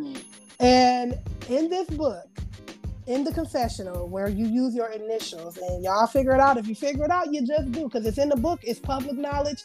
O2s, you got your blow it off, dust it off, blow it out, the book. In the confessional, she says, and I quote, ISR confessed that I have always loved Brooke H. We already all know who Brooke Hassel is. Hey, Brooke, love you down. Woo, hey, Brooke. Okay, the best. He was such a great guy. So ISR confessed that I've always loved Brooke H. And to TC, which is me, Tiffany Carr, your ex and I have always been talking to each other. She goes on to say, get over it, but I love you. What? That's for you? Girl, absolutely. First of all, if that's your definition of love, you can fucking keep it. But that just affirms my story, in which I'm telling you, every time I talk to somebody, she would come behind me. And I would be like, what is the fucking problem? You can't find niggas on your own? Like, what? So the fact that I didn't put anything in the confessionals, by the way, because I just thought it was petty. Me neither. But the fact that she really went to the confessional and basically said, fuck your feelings. Yeah, I was talking to your ex. Baby, I hope you feel better about yourself. I hope that made you feel real good in the moment, because what the fuck? Like, I read that and was like, okay, like, I just was so done with her at that point anyway. It didn't matter. But the fact that you wanted to go and kind of tell everybody that you essentially are a homewrecker, I hope that make you feel good. I hope you slept better at night or whatever. Oh my God. So that being said, her and I, we're not friends to this day. We don't talk. If I saw her, I wouldn't have no beef. It's just like, we're older now. We're adults, obviously. But that definitely, she's somebody that I did consider a good friend at one time. And she just really kind of over the years disappointed me. But the fact that she really put this in a book for everybody to read years later, what a travesty. What a travesty. What a travesty. Friend, may I interject? These confessions. Absolutely. Yes. Our class size was, because that's it. Our class size was way too small where you know exactly. Yes, we know who you're talking about. It was what? How many people was in our overall graduating class? Probably like 100. It might have been like small. 110. First of all, I think this is the most bitch ass shit I have ever seen that's in print today, like in paper copy. Ooh. First of all, looking at these confessions now that I've dusted off my yearbook, aka coaster, because it's the worst yearbook I ever seen in my life. Oh my Lord! Please tell me what makes it the worst yearbook? Like the design? Like what is it that you don't like about it? We pay senior dues. First of all, it's not in our class colors. Why is it vanilla and silver? I like the theme of it, the element of life, O2, great oxygen. That's cute. The O2 that was our in the thing. beginning. The O2 in the beginning is cute. It's his face in that O2 picture is not like giving what it's supposed to give. But please, I'm ready to pop my shit now, friend. Okay, come on, get into it. Everybody might not listen to this podcast, and I don't give a fuck because those that listen. First of all, these confessionals, I think if you're not a real motherfucker, you put your shit in this yearbook for I confess. Because if you was a real motherfucker, you would have let people know. So, okay. Starlet saying that shit about you is what she's saying about you. And it's a bunch of people. It's not just Starlet. It's a bunch of motherfuckers. And I'm looking at this goofy ass putting these confessions down here. That means you ain't even have the balls to let the niggas know how you felt. People know. I ain't gonna say the N-word. People know, women know, men know how you really felt about them. And I say the N-word on here all the time. So if you ever want to say it, well, niggas please. know. Niggas know how you feel. And so I'm just looking at these goofy ass confessions like, we know who you are. What was you really doing? Maybe they want us to know, but it's really. Oh, she for sure wanted me to know. But it's like, did she ever say that shit to my face? Never. No. Did she ever say that shit to my face? Never. This page in our yearbook is the punk ass. This is the punk ass section where people didn't have the balls to tell you what they wanted to say to your face, but they wanted you to read it years later, and it looks weak. It looked weak to me because we could have had this conversation when we was in high school, and that's where it's at. Man, this is a long ass podcast. Hey, listen, we popping our shit, and here's the wild part. We had to go down in this. We didn't get to the reunion. Wait, listen, and we still are. That's the crazy part. It is the crazy part. So, I know another section that you wanted to talk about was the 10 years from now section. Girl, listen, the 10 years from now, I'm reading through it tonight, and I feel like nobody. What the fuck? What you say, Fred? Say it again. Nobody is doing what the fuck they said they was gonna be doing 10 years from now. Oh my God! Let me take a scan. Let me just see. I'm glad my last name is not the same. I left that shit back in high school. I'm glad, forming divorce, but I'm like Tina Turner. I'm keeping my motherfucking name. So all things major now. Okay. But I'm reading through this shit, and none of these people is doing what the fuck they saying they was gonna do 10 years from now. I don't see no person. Like, I wish I felt like, ooh, this person is doing that shit that they talking about. So to me, it's like none of y'all niggas knew what the fuck y'all was like really be. I'm trying to see. Let me see. Okay, and I don't even think I left one. Like, I didn't do it 10 years from now because I already didn't know what the fuck I wanted to do when I graduated. So I'm not about to tell y'all some shit so y'all can look back at me and see I ain't do what the fuck I said I was going to do. First of all, I'm gonna just put myself out there. I thought it was going to be in advertising. I used to watch Melrose Place. I thought it was going to be in advertising, doing Super Bowl ads. And that's fine that I'm not, because what I chose to pivot to is way better than advertising. I'm not good at selling shit, and that's okay. You gotta admit what you saying. And oh, girl, look at these. These 10 years from now. I'm looking. I'm looking. I actually only see one person who actually is doing exactly what they said they were going to do. And it may not be where they said they was going to do it, but they definitely doing it. So shout out to that person. Everybody else, I also don't have a relationship with I see one person. Yep, I see just one. I see just one. And that's wild. So that for me, I get it. Life change, people change. We always say what we gonna do, if we gonna do it, whatever. And then it don't turn out to be that. And that don't mean you weren't successful. You just didn't do what you thought you wanted to do in that moment.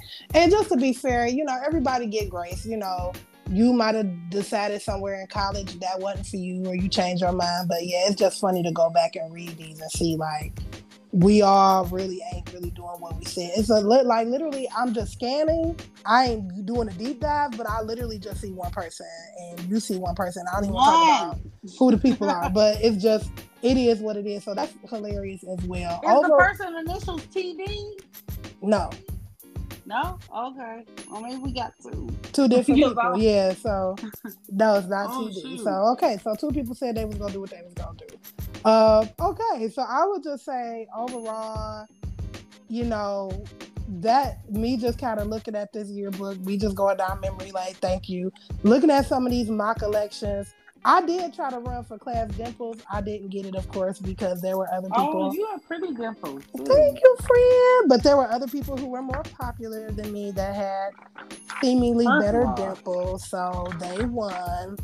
I did not, and that's okay. But I did at least try to run for it. I did kind of put my little hat in the ring for it. But that's okay. I didn't get it. But that's the only thing that I ran for. So, girl, I tried to run for Class B, and I'm thankful that I didn't, because I wouldn't want it to be like in print that I'm Class B. That doesn't bring you high. If you're Class B, Class attitude, I'm good. So I'm blessed that I didn't get that. Even though I can be a lot to deal with, I'm just glad that I didn't get that. So I'm cool. And let me tell you, just doing a quick scan through, the funny part is that more confirms the small nature of our class, and also the lack of numbering in men. Some of these men are in here multiple times for these class. Like, I'm looking just straight at it. It's one guy. Girl, my best friend is in here multiple times. Okay, my please. Like, class for multiple. Class brains.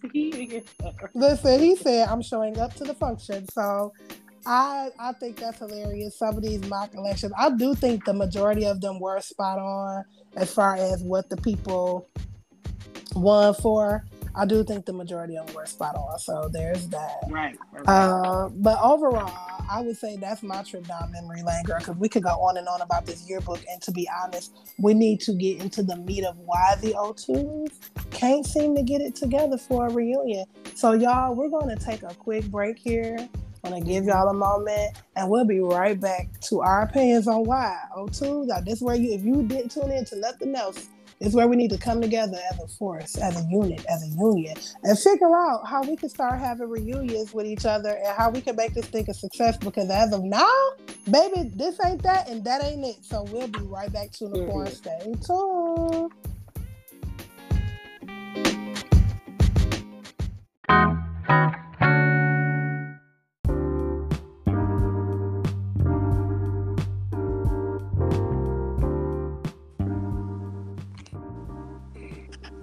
All right, Tunicorns, we are back for the piece de resistance. I think I said that right.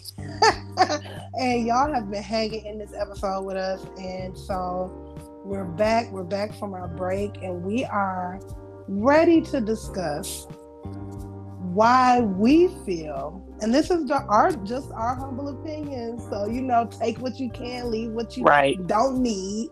However, this has been going on for many years at this point, because technically, D-Mage, right? We should be on our second reunion. Yep, second. So And the reason we wanted to bring this up, we just thought it'd be a cool topic anyway, because it's back to school time for the kiddos. Y'all babies been looking so cute on the timeline. They be over y'all taking pictures. It'd be funny to me. I mean, like, leave them babies alone. They already don't want to go to school. Y'all forcing them to stop and greasing their faces and talking to them early in the morning. And y'all know y'all don't like people talking to y'all early in the morning. How y'all be doing y'all coworkers. When people try to talk to you, you don't even want to talk before you get your coffee or nothing. And you think these babies want to talk to y'all? Absolutely not. Nope. Y'all be real cute trying anyway. So, we know that this is the time where people start having their reunions, and we've been seeing it, kind of up and down our timeline. And it's almost like a sore spot, right? We see it and we be like, well, another 10-year reunion we won't be participating in, because the class of 02 just seemingly cannot get it together. And so I know you and I have kind of similar but varying opinions on why it just seems not to be the case. And so for me, especially seeing other classes within our ecosystem, that's what I'm gonna call it, within our little ecosystem and bubble, have been successfully doing it for every time it, the ball comes around for it. And so for me, these are just a few things that I see, D-Mage. Like for me, I feel like it is a lack of good planning as far as timing. I feel like every time it rolls around to be time to have the reunion, we clamoring at the last minute. And by we, I'm talking about people who are volunteering themselves to be the point people. They're waiting until the very last minute or a couple of months. And I guess if I really think about it, there's no like appointed time you're supposed to do it. But I would say because there's an appointed year, right? But there's really no right or wrong time to kind of do it. What I think is true, and you can correct me if I'm wrong, most times people usually do it in the summer or spring. One, just because we in Michigan in general, but two, aren't you supposed to do it around the time you graduated? So we graduated in June, so you're supposed to be doing a reunion sometime around the time you graduated, right? I think that's how it go. Am I tripping? It varies. I have seen people do it in October. It's just the last minute planning is our biggest issue. And then also not having like a planning committee. But I know that you want to finish your points, but you got to have like a committee. And a lot of times it's just one individual finally feeling like, oh, maybe I should volunteer since nobody else has. Yeah, like maybe I should step up, because I think everybody has the desire, or at least the majority of us do want to have it. But I think it's when people kind of look to see, I think it's a waiting game too, right? I think people are waiting to see, well, let's see who's going to step up. Let's see who's going to do it. And then when don't nobody do it, it's like, I'll be the brave one. And it's like, I would say from what I can see in the past, some of the brave ones have not been the ones that people really fooled with in high school, or they didn't really have a good reach. And they don't have a strong social media presence. For real, they don't really be on social media like that to stay in the eye of the people who, they need to be contacting.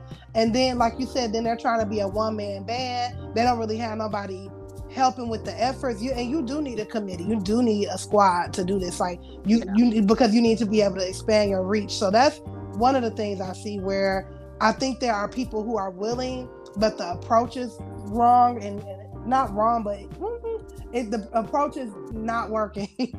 And it's also like last minute. And again, I just think that's because people are like, well, did nobody do it? Let me see if people will listen to me. And it's like, maybe if you would have said something a couple months ago or a while ago or even a year ago. Some people like Virgo here, gang, we like all the time we can get. Like, you got to tell us not hella far in advance, but enough for us not to feel pressure. Because as soon as I feel the slightest pressure, I ain't going. Like, if I feel like I got to rush to do this or rush to do that, baby, I hope y'all have a good time.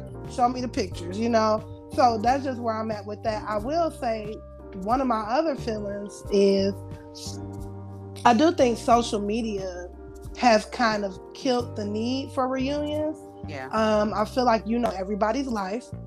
you see everybody's life. You see they had a kid, they had another kid, they had another kid, they got married, they got divorced, they got married again, they got divorced again, they got married, they in a polyamorous relationship. Like, it's just all like you can see everything. So it's like, do I really want to come to the reunion with you or to see what you up to now? Because I really, social media really kind of push you in everybody's business as much as they allow you in their business. So I think that has kind of killed reunions a little bit, because the whole point of reuniting is to see what's going on in people's lives, and we really get the taste of what's going on in people's lives almost doggone every day when they post. So it is what it is. So I think that's the thing too. And then my final thing is, and I know this is where you're going to jump in, and I implore you to do so. I know that generally the way it works is, so whoever were the class officers of your class, generally that is the committee. Those are the committee people for when you graduate from high school. I think sometimes, and we've had like an off-air conversation about this. So when you take those roles or you take those seats in those positions, so at our school, I don't know how it works at everybody else's school, but then we had, you know, the president, the vice president, we had the secretary, and then we had the treasurer. And when you take, especially the president and vice president role, what you're saying is, years from now, when it's time to reunite, I don't mind heading those efforts because I was literally the class president, or I was literally the class vice president. And so you're saying when it comes to graduation, over time, we'll be the people to kind of pick up the mantle and do these reunions. To that same breath, if you didn't want to be that person, or maybe you didn't know, because we talked about that too, like you didn't know the responsibility that come along with it, okay, cool. But as the time goes and you know that a reunion coming up, if you don't want to be the point person, the head person, that's fine. But I do think it would take the effort of those people or those officers to say, hey y'all, I know our time is coming, you know, do you guys want to do anything? If so, let me know. Or we'll, you know, here are some people who have said they are committed to kind of heading the thing because I don't want to, or I can't, or whatever. And I try to show people grace and leniency because we're all adults now. We about to be 40 in a couple years. You don't know what people really got going on. Again, people only share what they want to share. However, I do think there's an opportunity to just say, hey, I ain't really trying to do all that, but pass the torch to somebody. I'm sure there are somebodies, multiple, who wouldn't mind doing it, but I think they'd be really looking for the green light. And one thing I do love, Kurt said at your birthday thing, he was just like, we just got to stop kind of waiting for people, and the people who already been talking about it and want to do it, we just got to do it. And in our case, it may not be a every 10 years thing. Like maybe we don't have to do that. Maybe we can do something every couple years, and maybe it doesn't have to just be the class of 02. So I think those are our biggest barriers, in my opinion. And to go back slightly to the class officers, when I'm looking at this list of people, there's only one person who ain't really on social media. Like I don't think I can Google. Well, I'm probably sure I can Google them, but like just like visibly on there. I know the three of the other ones they don't post a lot, but they are on there. But none of them even live in Michigan no more. So it's like they are kind of far removed from the process in that way anyway. But you from Michigan, you from Detroit, I'm sure you visit here and there. And even if you don't, again, I just think it's going to be a thing where there are going to just have to be people who are still connected, who are still here, or who still have the tenacity to want to do it, to just step up and say, hey, y'all, we keep dropping the ball, we keep missing the ball. Let's just go ahead and form a committee now, so when we get closer to the time, we can start planning this thing. And I just feel like, you know, people have removed themselves. They got their titles, they over high school, you know what I'm saying? And they don't want to be the ones to head the project. So, and especially because they don't live here, it's like, why would I be in charge? So those are how I feel, or what I feel like our biggest barriers are. What is your take on that? I mean, I feel like you spot on with everything that you said. I will also say, like, even the class officers, we gonna have to just come to terms that they just was running for a title. Because even on social media, the groups that we have for our year, those class officers are not actively engaging with people or saying, hey, what's up? How's everybody doing? We don't really have good social media activity in our own group. Like, everybody is posting their family and other things that's going on in their life.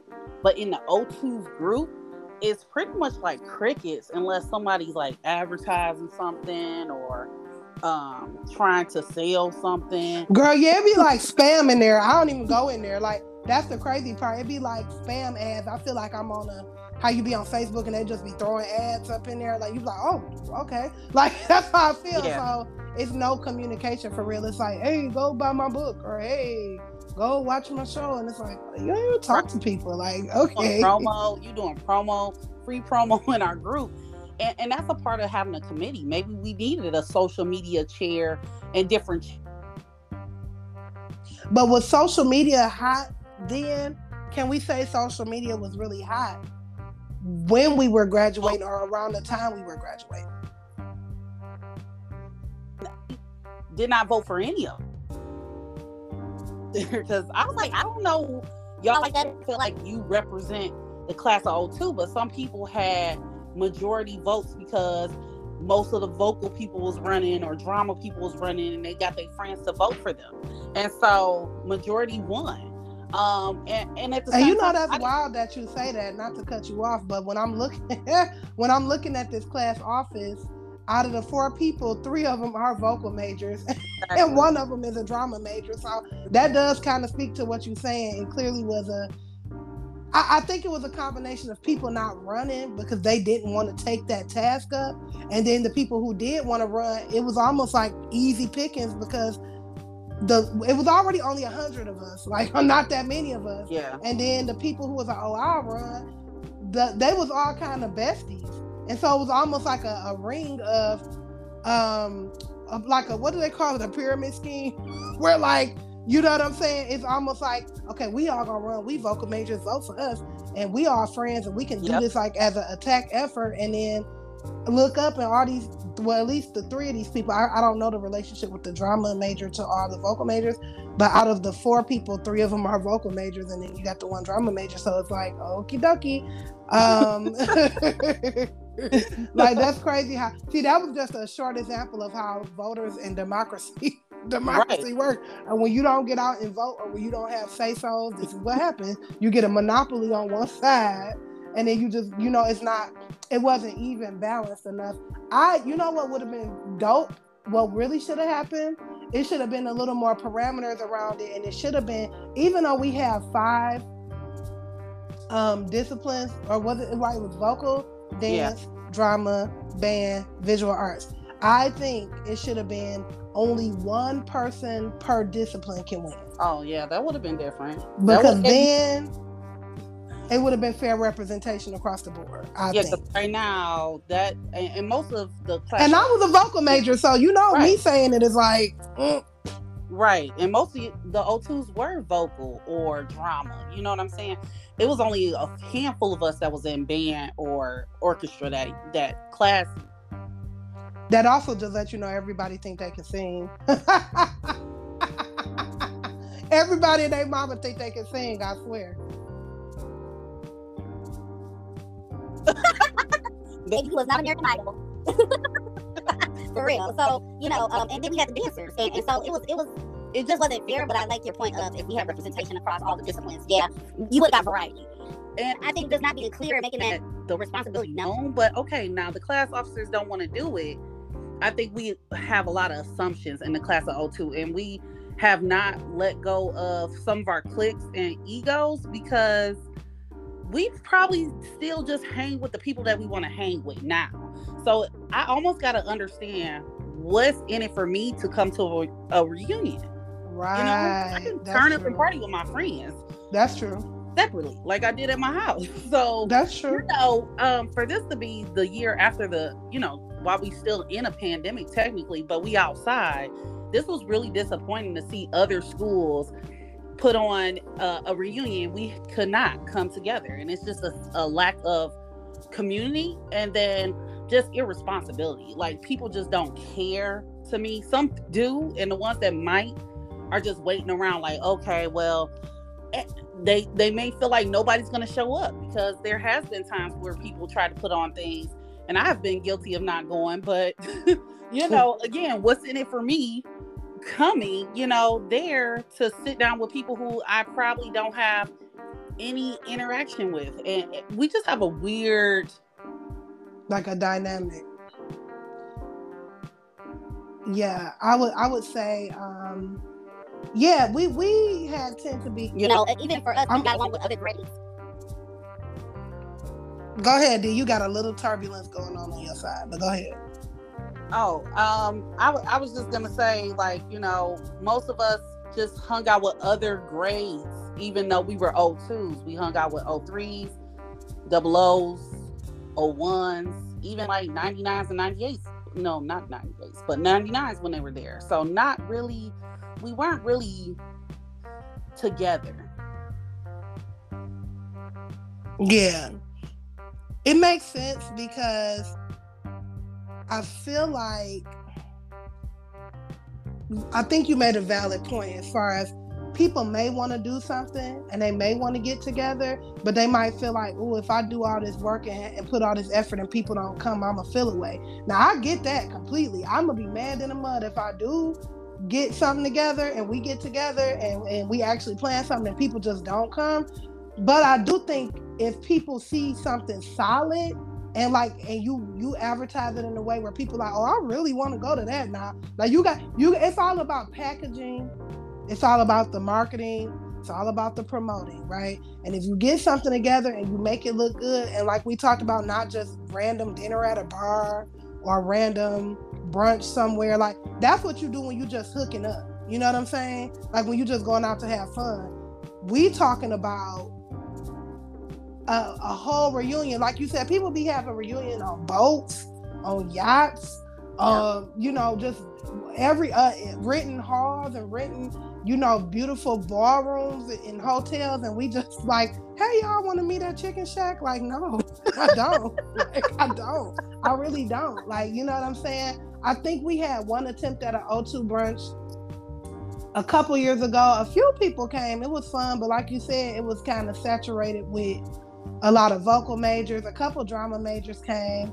I think it's just about the reach, the approach, and then really packaging something that looks attractive, where people will be like, oh, this was in it for me if I come. You know, what kind of interactive things are we going to have? Are we going to have karaoke? Like you said, are we going to do a showcase? Are we going to have, you know, the band? Are we going to do like battle of the classes? Like, I don't know, whatever. However, we can market it where it's like, oh, this is going to be fun. Because I think people too, and you brought up the pandemic as well, people have really become very recluse. Like, they really do only want to be around their own people. So minus the people who might be afraid to be around people or whatever, because we could have something outside too where it's, you know, safer if we do it when the weather is decent. I just think people are really to themselves a lot of days, and I can speak for myself. I'm gonna point the arrow at me. You know me, D. If it ain't got nothing, if I work currently remote for the most part, I got one office day. Get me out the house is like pulling teeth. So when I come out the house, it's like, what we doing? You know what I'm saying? What we coming out the house for? Because I could just have fun in my house where I paid all the bills and the food is. Like, you know what I'm saying? Like, if I'm coming out the house, you gotta give me a good reason, or I'm staying in. Like, especially for something like a reunion. And then let's talk about the financial part of that too, right? When you start having these reunions, they be having t-shirts, and you gotta buy the shirt, because it's usually, or sometimes, from what I remember, it used to be like a whole weekend affair, right? Like, Friday would be like the icebreaker, Saturday would be like a picnic, and then Sunday would be like something else, or it'll be like a 2-day thing. So like, the picnic might be like, okay, everybody wear your shirt to the picnic. So then you gotta buy a shirt, and then it's, okay, you getting everything together as far as food and stuff. That's a group effort. Ain't no one person gonna take up that mantle, and they shouldn't have to, collectively as a group. Now that brings up an interesting question. Do you think there are trust issues amongst the group where people feel like I ain't about to give my money to them? They might take it and put it in their Cash App and keep it moving. No, I think it's more of ego issues. Like, you don't want to do a bunch of work or put your neck out there and feel like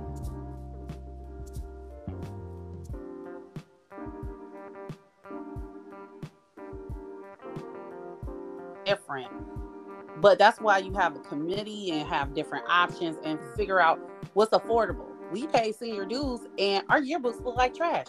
So, you so stressed out about these yearbooks. Like, we gotta take a pivot. Like, what, like, for real, what is it? And then just to let you know too, we still having a little turbulence on your end, so I don't know where you are and where you at.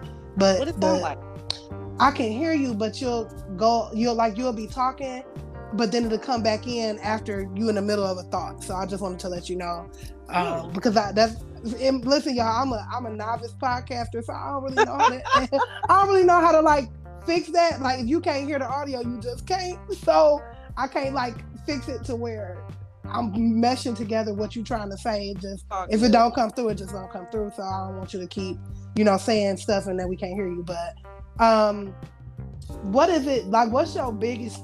I'm gonna narrow it down for you because I feel like you could go through this whole thing and rip it to shreds. But like, what's your top concern? Like your top 2 to 3 concerns about the yearbook? Because you are not happy, and I'm kind of looking at it right now.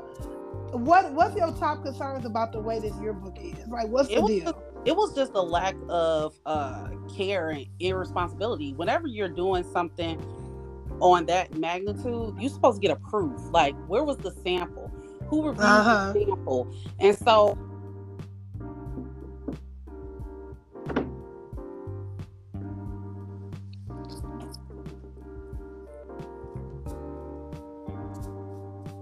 I want to know exactly what my money is paying for, and I want to make sure it's not nothing tacky. So with the table of contents, as we saw tonight in the middle of the book, like, why is the table of contents? Listen, I'm screaming because let me tell you something. I am not in this book enough to care. Like, when I look back at this book, I realize the only reason I'm in this book is, one, because of the senior class picture. So we all got our cap and gown picture. If I wasn't in Grammy night, I wouldn't even been in this book. Well, you know why? You know why? Because most of the yearbook committee put all their own people's pictures in the book. Can we talk about it? And I didn't even think about that. Was in the yearbook committee. So to me, you being a class officer and you was on the yearbook committee, and for our yearbook to turn out like that, how can we trust you with a reunion? I wasn't even thinking about them doing no reunions. Like, no one could tell me that Terrence, Monique, and all them was gonna be like champion a reunion, because none of them embodied class spirit. Like, who was like class spirit? None of them. I'm just hollering because this whole time we done had this book for all these years, I never realized that the table of contents was like several pages over. Like, the table of contents is supposed to be at the beginning. Because how else do you know what's in the book? Like, you got to turn several pages. The table of contents is supposed to tell you what's in the book. It don't supposed to, the book just start. Like, literally, the prom court is before the table of contents. That's crazy. That's crazy. And why is majority of the book in black and white? We graduated in 2002, not 1902. Why is majority? All right. Listen, they said we ain't have enough money. They said we ain't have enough money for all that. Like, if you wanted all color, we should have came up with some more money. I think, of course, the more colored pages, the more money that it would have cost. But one thing I will say is, the one page that I do think should have been in color was the page with Aaliyah. I do think that should have been in color. Her memorandum page, and it's 2 pages, and both of them in black and white. So we got all those current events at the back of the book that's in color, and them boys could have been in black and white. Because I don't care about none of this. To be in there, like, why? Yes, why are they in here? It's like several pages. I guess it was supposed to be like, this is what was going on when we were in high school. Like, that's what you save newspaper clippings for. You can just put them in wherever you want to put them. But and I'm sure they paid for that. We paid, and you know they did. You know we did. We did. And listen, these are the best color. Like, these pages, these non-important pages are the best photo quality and color. and it's about 10 of these boys, and it was unnecessary. Right, and it's from 20 years ago, but yet it looks like it's on an iPhone 13 camera. I'm talking about it's impeccable. It's impeccable. It is impeccable, and I don't understand why it was even necessary to go in there. So I could see your valid points as to why this yearbook kind of, in addition to it not even being in our school colors, it missed a couple marks, and it just is what it is. I don't think it was, because there's supposed to be like some adult supervision over it, whoever our senior sponsors were, but they probably just let people run with it. I don't think there was enough people who was like, hey, where's this person? Where's that person? Like, it wasn't enough objection to what the people who were on the committees were doing.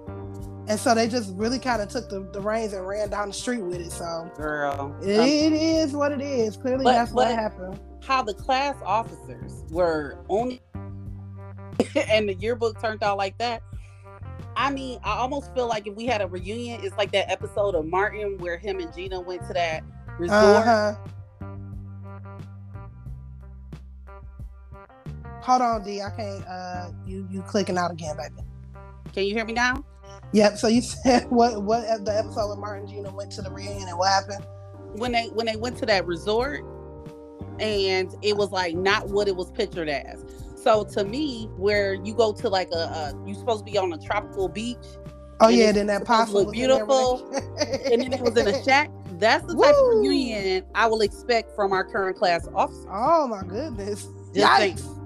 Yikes. That's wild. Do you? Yeah. So I would say, with everything that we noted, do you think if people really come together prior to the last minute, the next time around, that would be in 10 years. First of all, in my opinion, I don't think we should wait 10 years just because we've been dropping the ball all these other 10-ish years. The first 10, the second 10. I think in the next 2 to 5 years, we should have something. Do you think if we had a dedicated committee, people who we know would really, really, really kind of promote that thing out, do you think people would really come, or do you feel like it's no hope for us? It's like too cliquey and it's just gonna be blah? I mean, you gotta form the committee early, like before it's announced in the group. And even with a committee, people gotta have certain roles. Like, we might know someone that's in our class that has event planning skills and know how to do decor. And we do, because Dora Mason do. Dora, let me tell you, that girl be slaying the mess out of these balloons. She is so good at decorating. Like, she is so good. She always been talented, like, for real. But when I tell you she can do that thing, shout out to my boo-boo Dora. I miss you, Dora. My Dee boo-boo. But yeah, so we it's never a question about the talent. Like you said, up top, we got the talent. It's about who gonna call the people together and then get on one accord.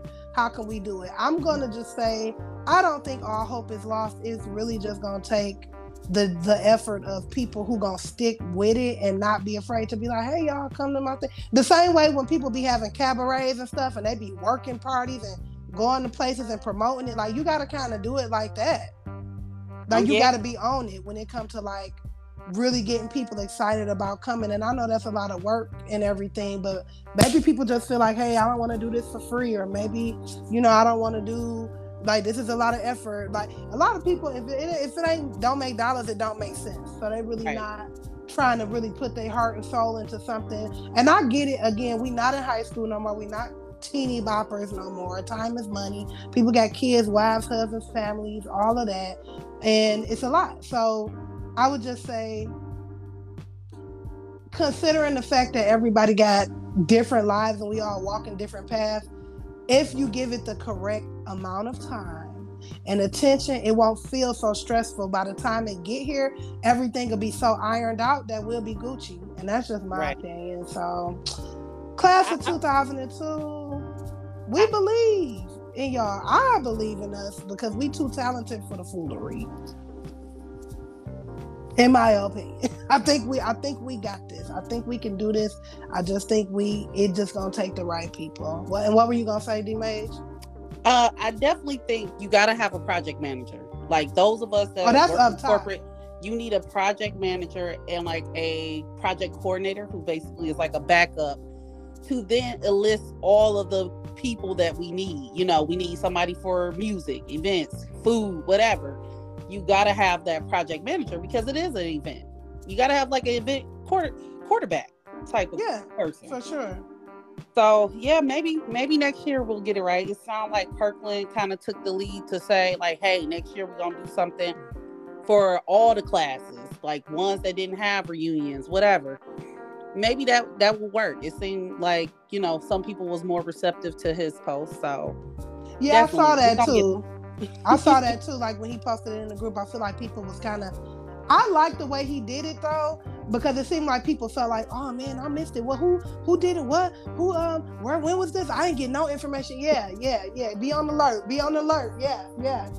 Like we did do something and just. Yeah, so maybe I felt like I felt sparks or seeing sparks of people kind of being piqued the interest. So if we do that and kind of get it out there, I think it could be successful. So here's to rooting for the class of 02 successfully. I hope that we, when we actually do have one, I promise you, D-Mage, I'm already right now inviting you back to Tiffany Tune Up so that we can have a recap and we can really talk about it right, and maybe we'll have an additional guest and we can do it in person. Thank you. I want to thank you so much for fighting through the technical difficulties and just y'all, we had to like re-record. It was wild. Like it was wild. And now I got mic issues. Listen, y'all don't be seeing the behind the scenes. We really be going through it for y'all, but I love y'all, Tunicorns, and Danielle for you being one of my first Tunicorns avid listeners, and really it kind of being the thing that brought us together. Like I'm very, very, very grateful to have you. Listen, I'm honored that you even invited me on. And I apologize for the mic issues, but I am honored to be here to kiki with you on this podcast that may be listened to by thousands at some point. So I'm just proud of you. You work hard on this podcast. You are one of my favorite people that I have ever met in life, and you gonna continue, okay? So glow up. Y'all always trying to glow up. Y'all always be trying to make me cry. Please stop it. But thank you so much, baby. And as always, y'all know what time it is. If you have questions, comments, concerns, you can hit me up in the following ways. You can Tiffany Tune Up at gmail.com, TIFFANYTUNEUP at gmail, or you can hit me on Instagram, Tiffany Tune Up. DM me if you have show topics, if you want to send like a letter in, or like you want me to address something you may have going on. You want to talk about it, or you want us to talk about it on the show. Let me know. I love like getting feedback from y'all, and speaking on y'all behalf. It brings me lots of joy. Until next time, Tunicorns, thank you again, D-Mage. You have been amazing. You killed it. Thank you so much for coming on. And we will talk to y'all next time. Bye, Tunicorns.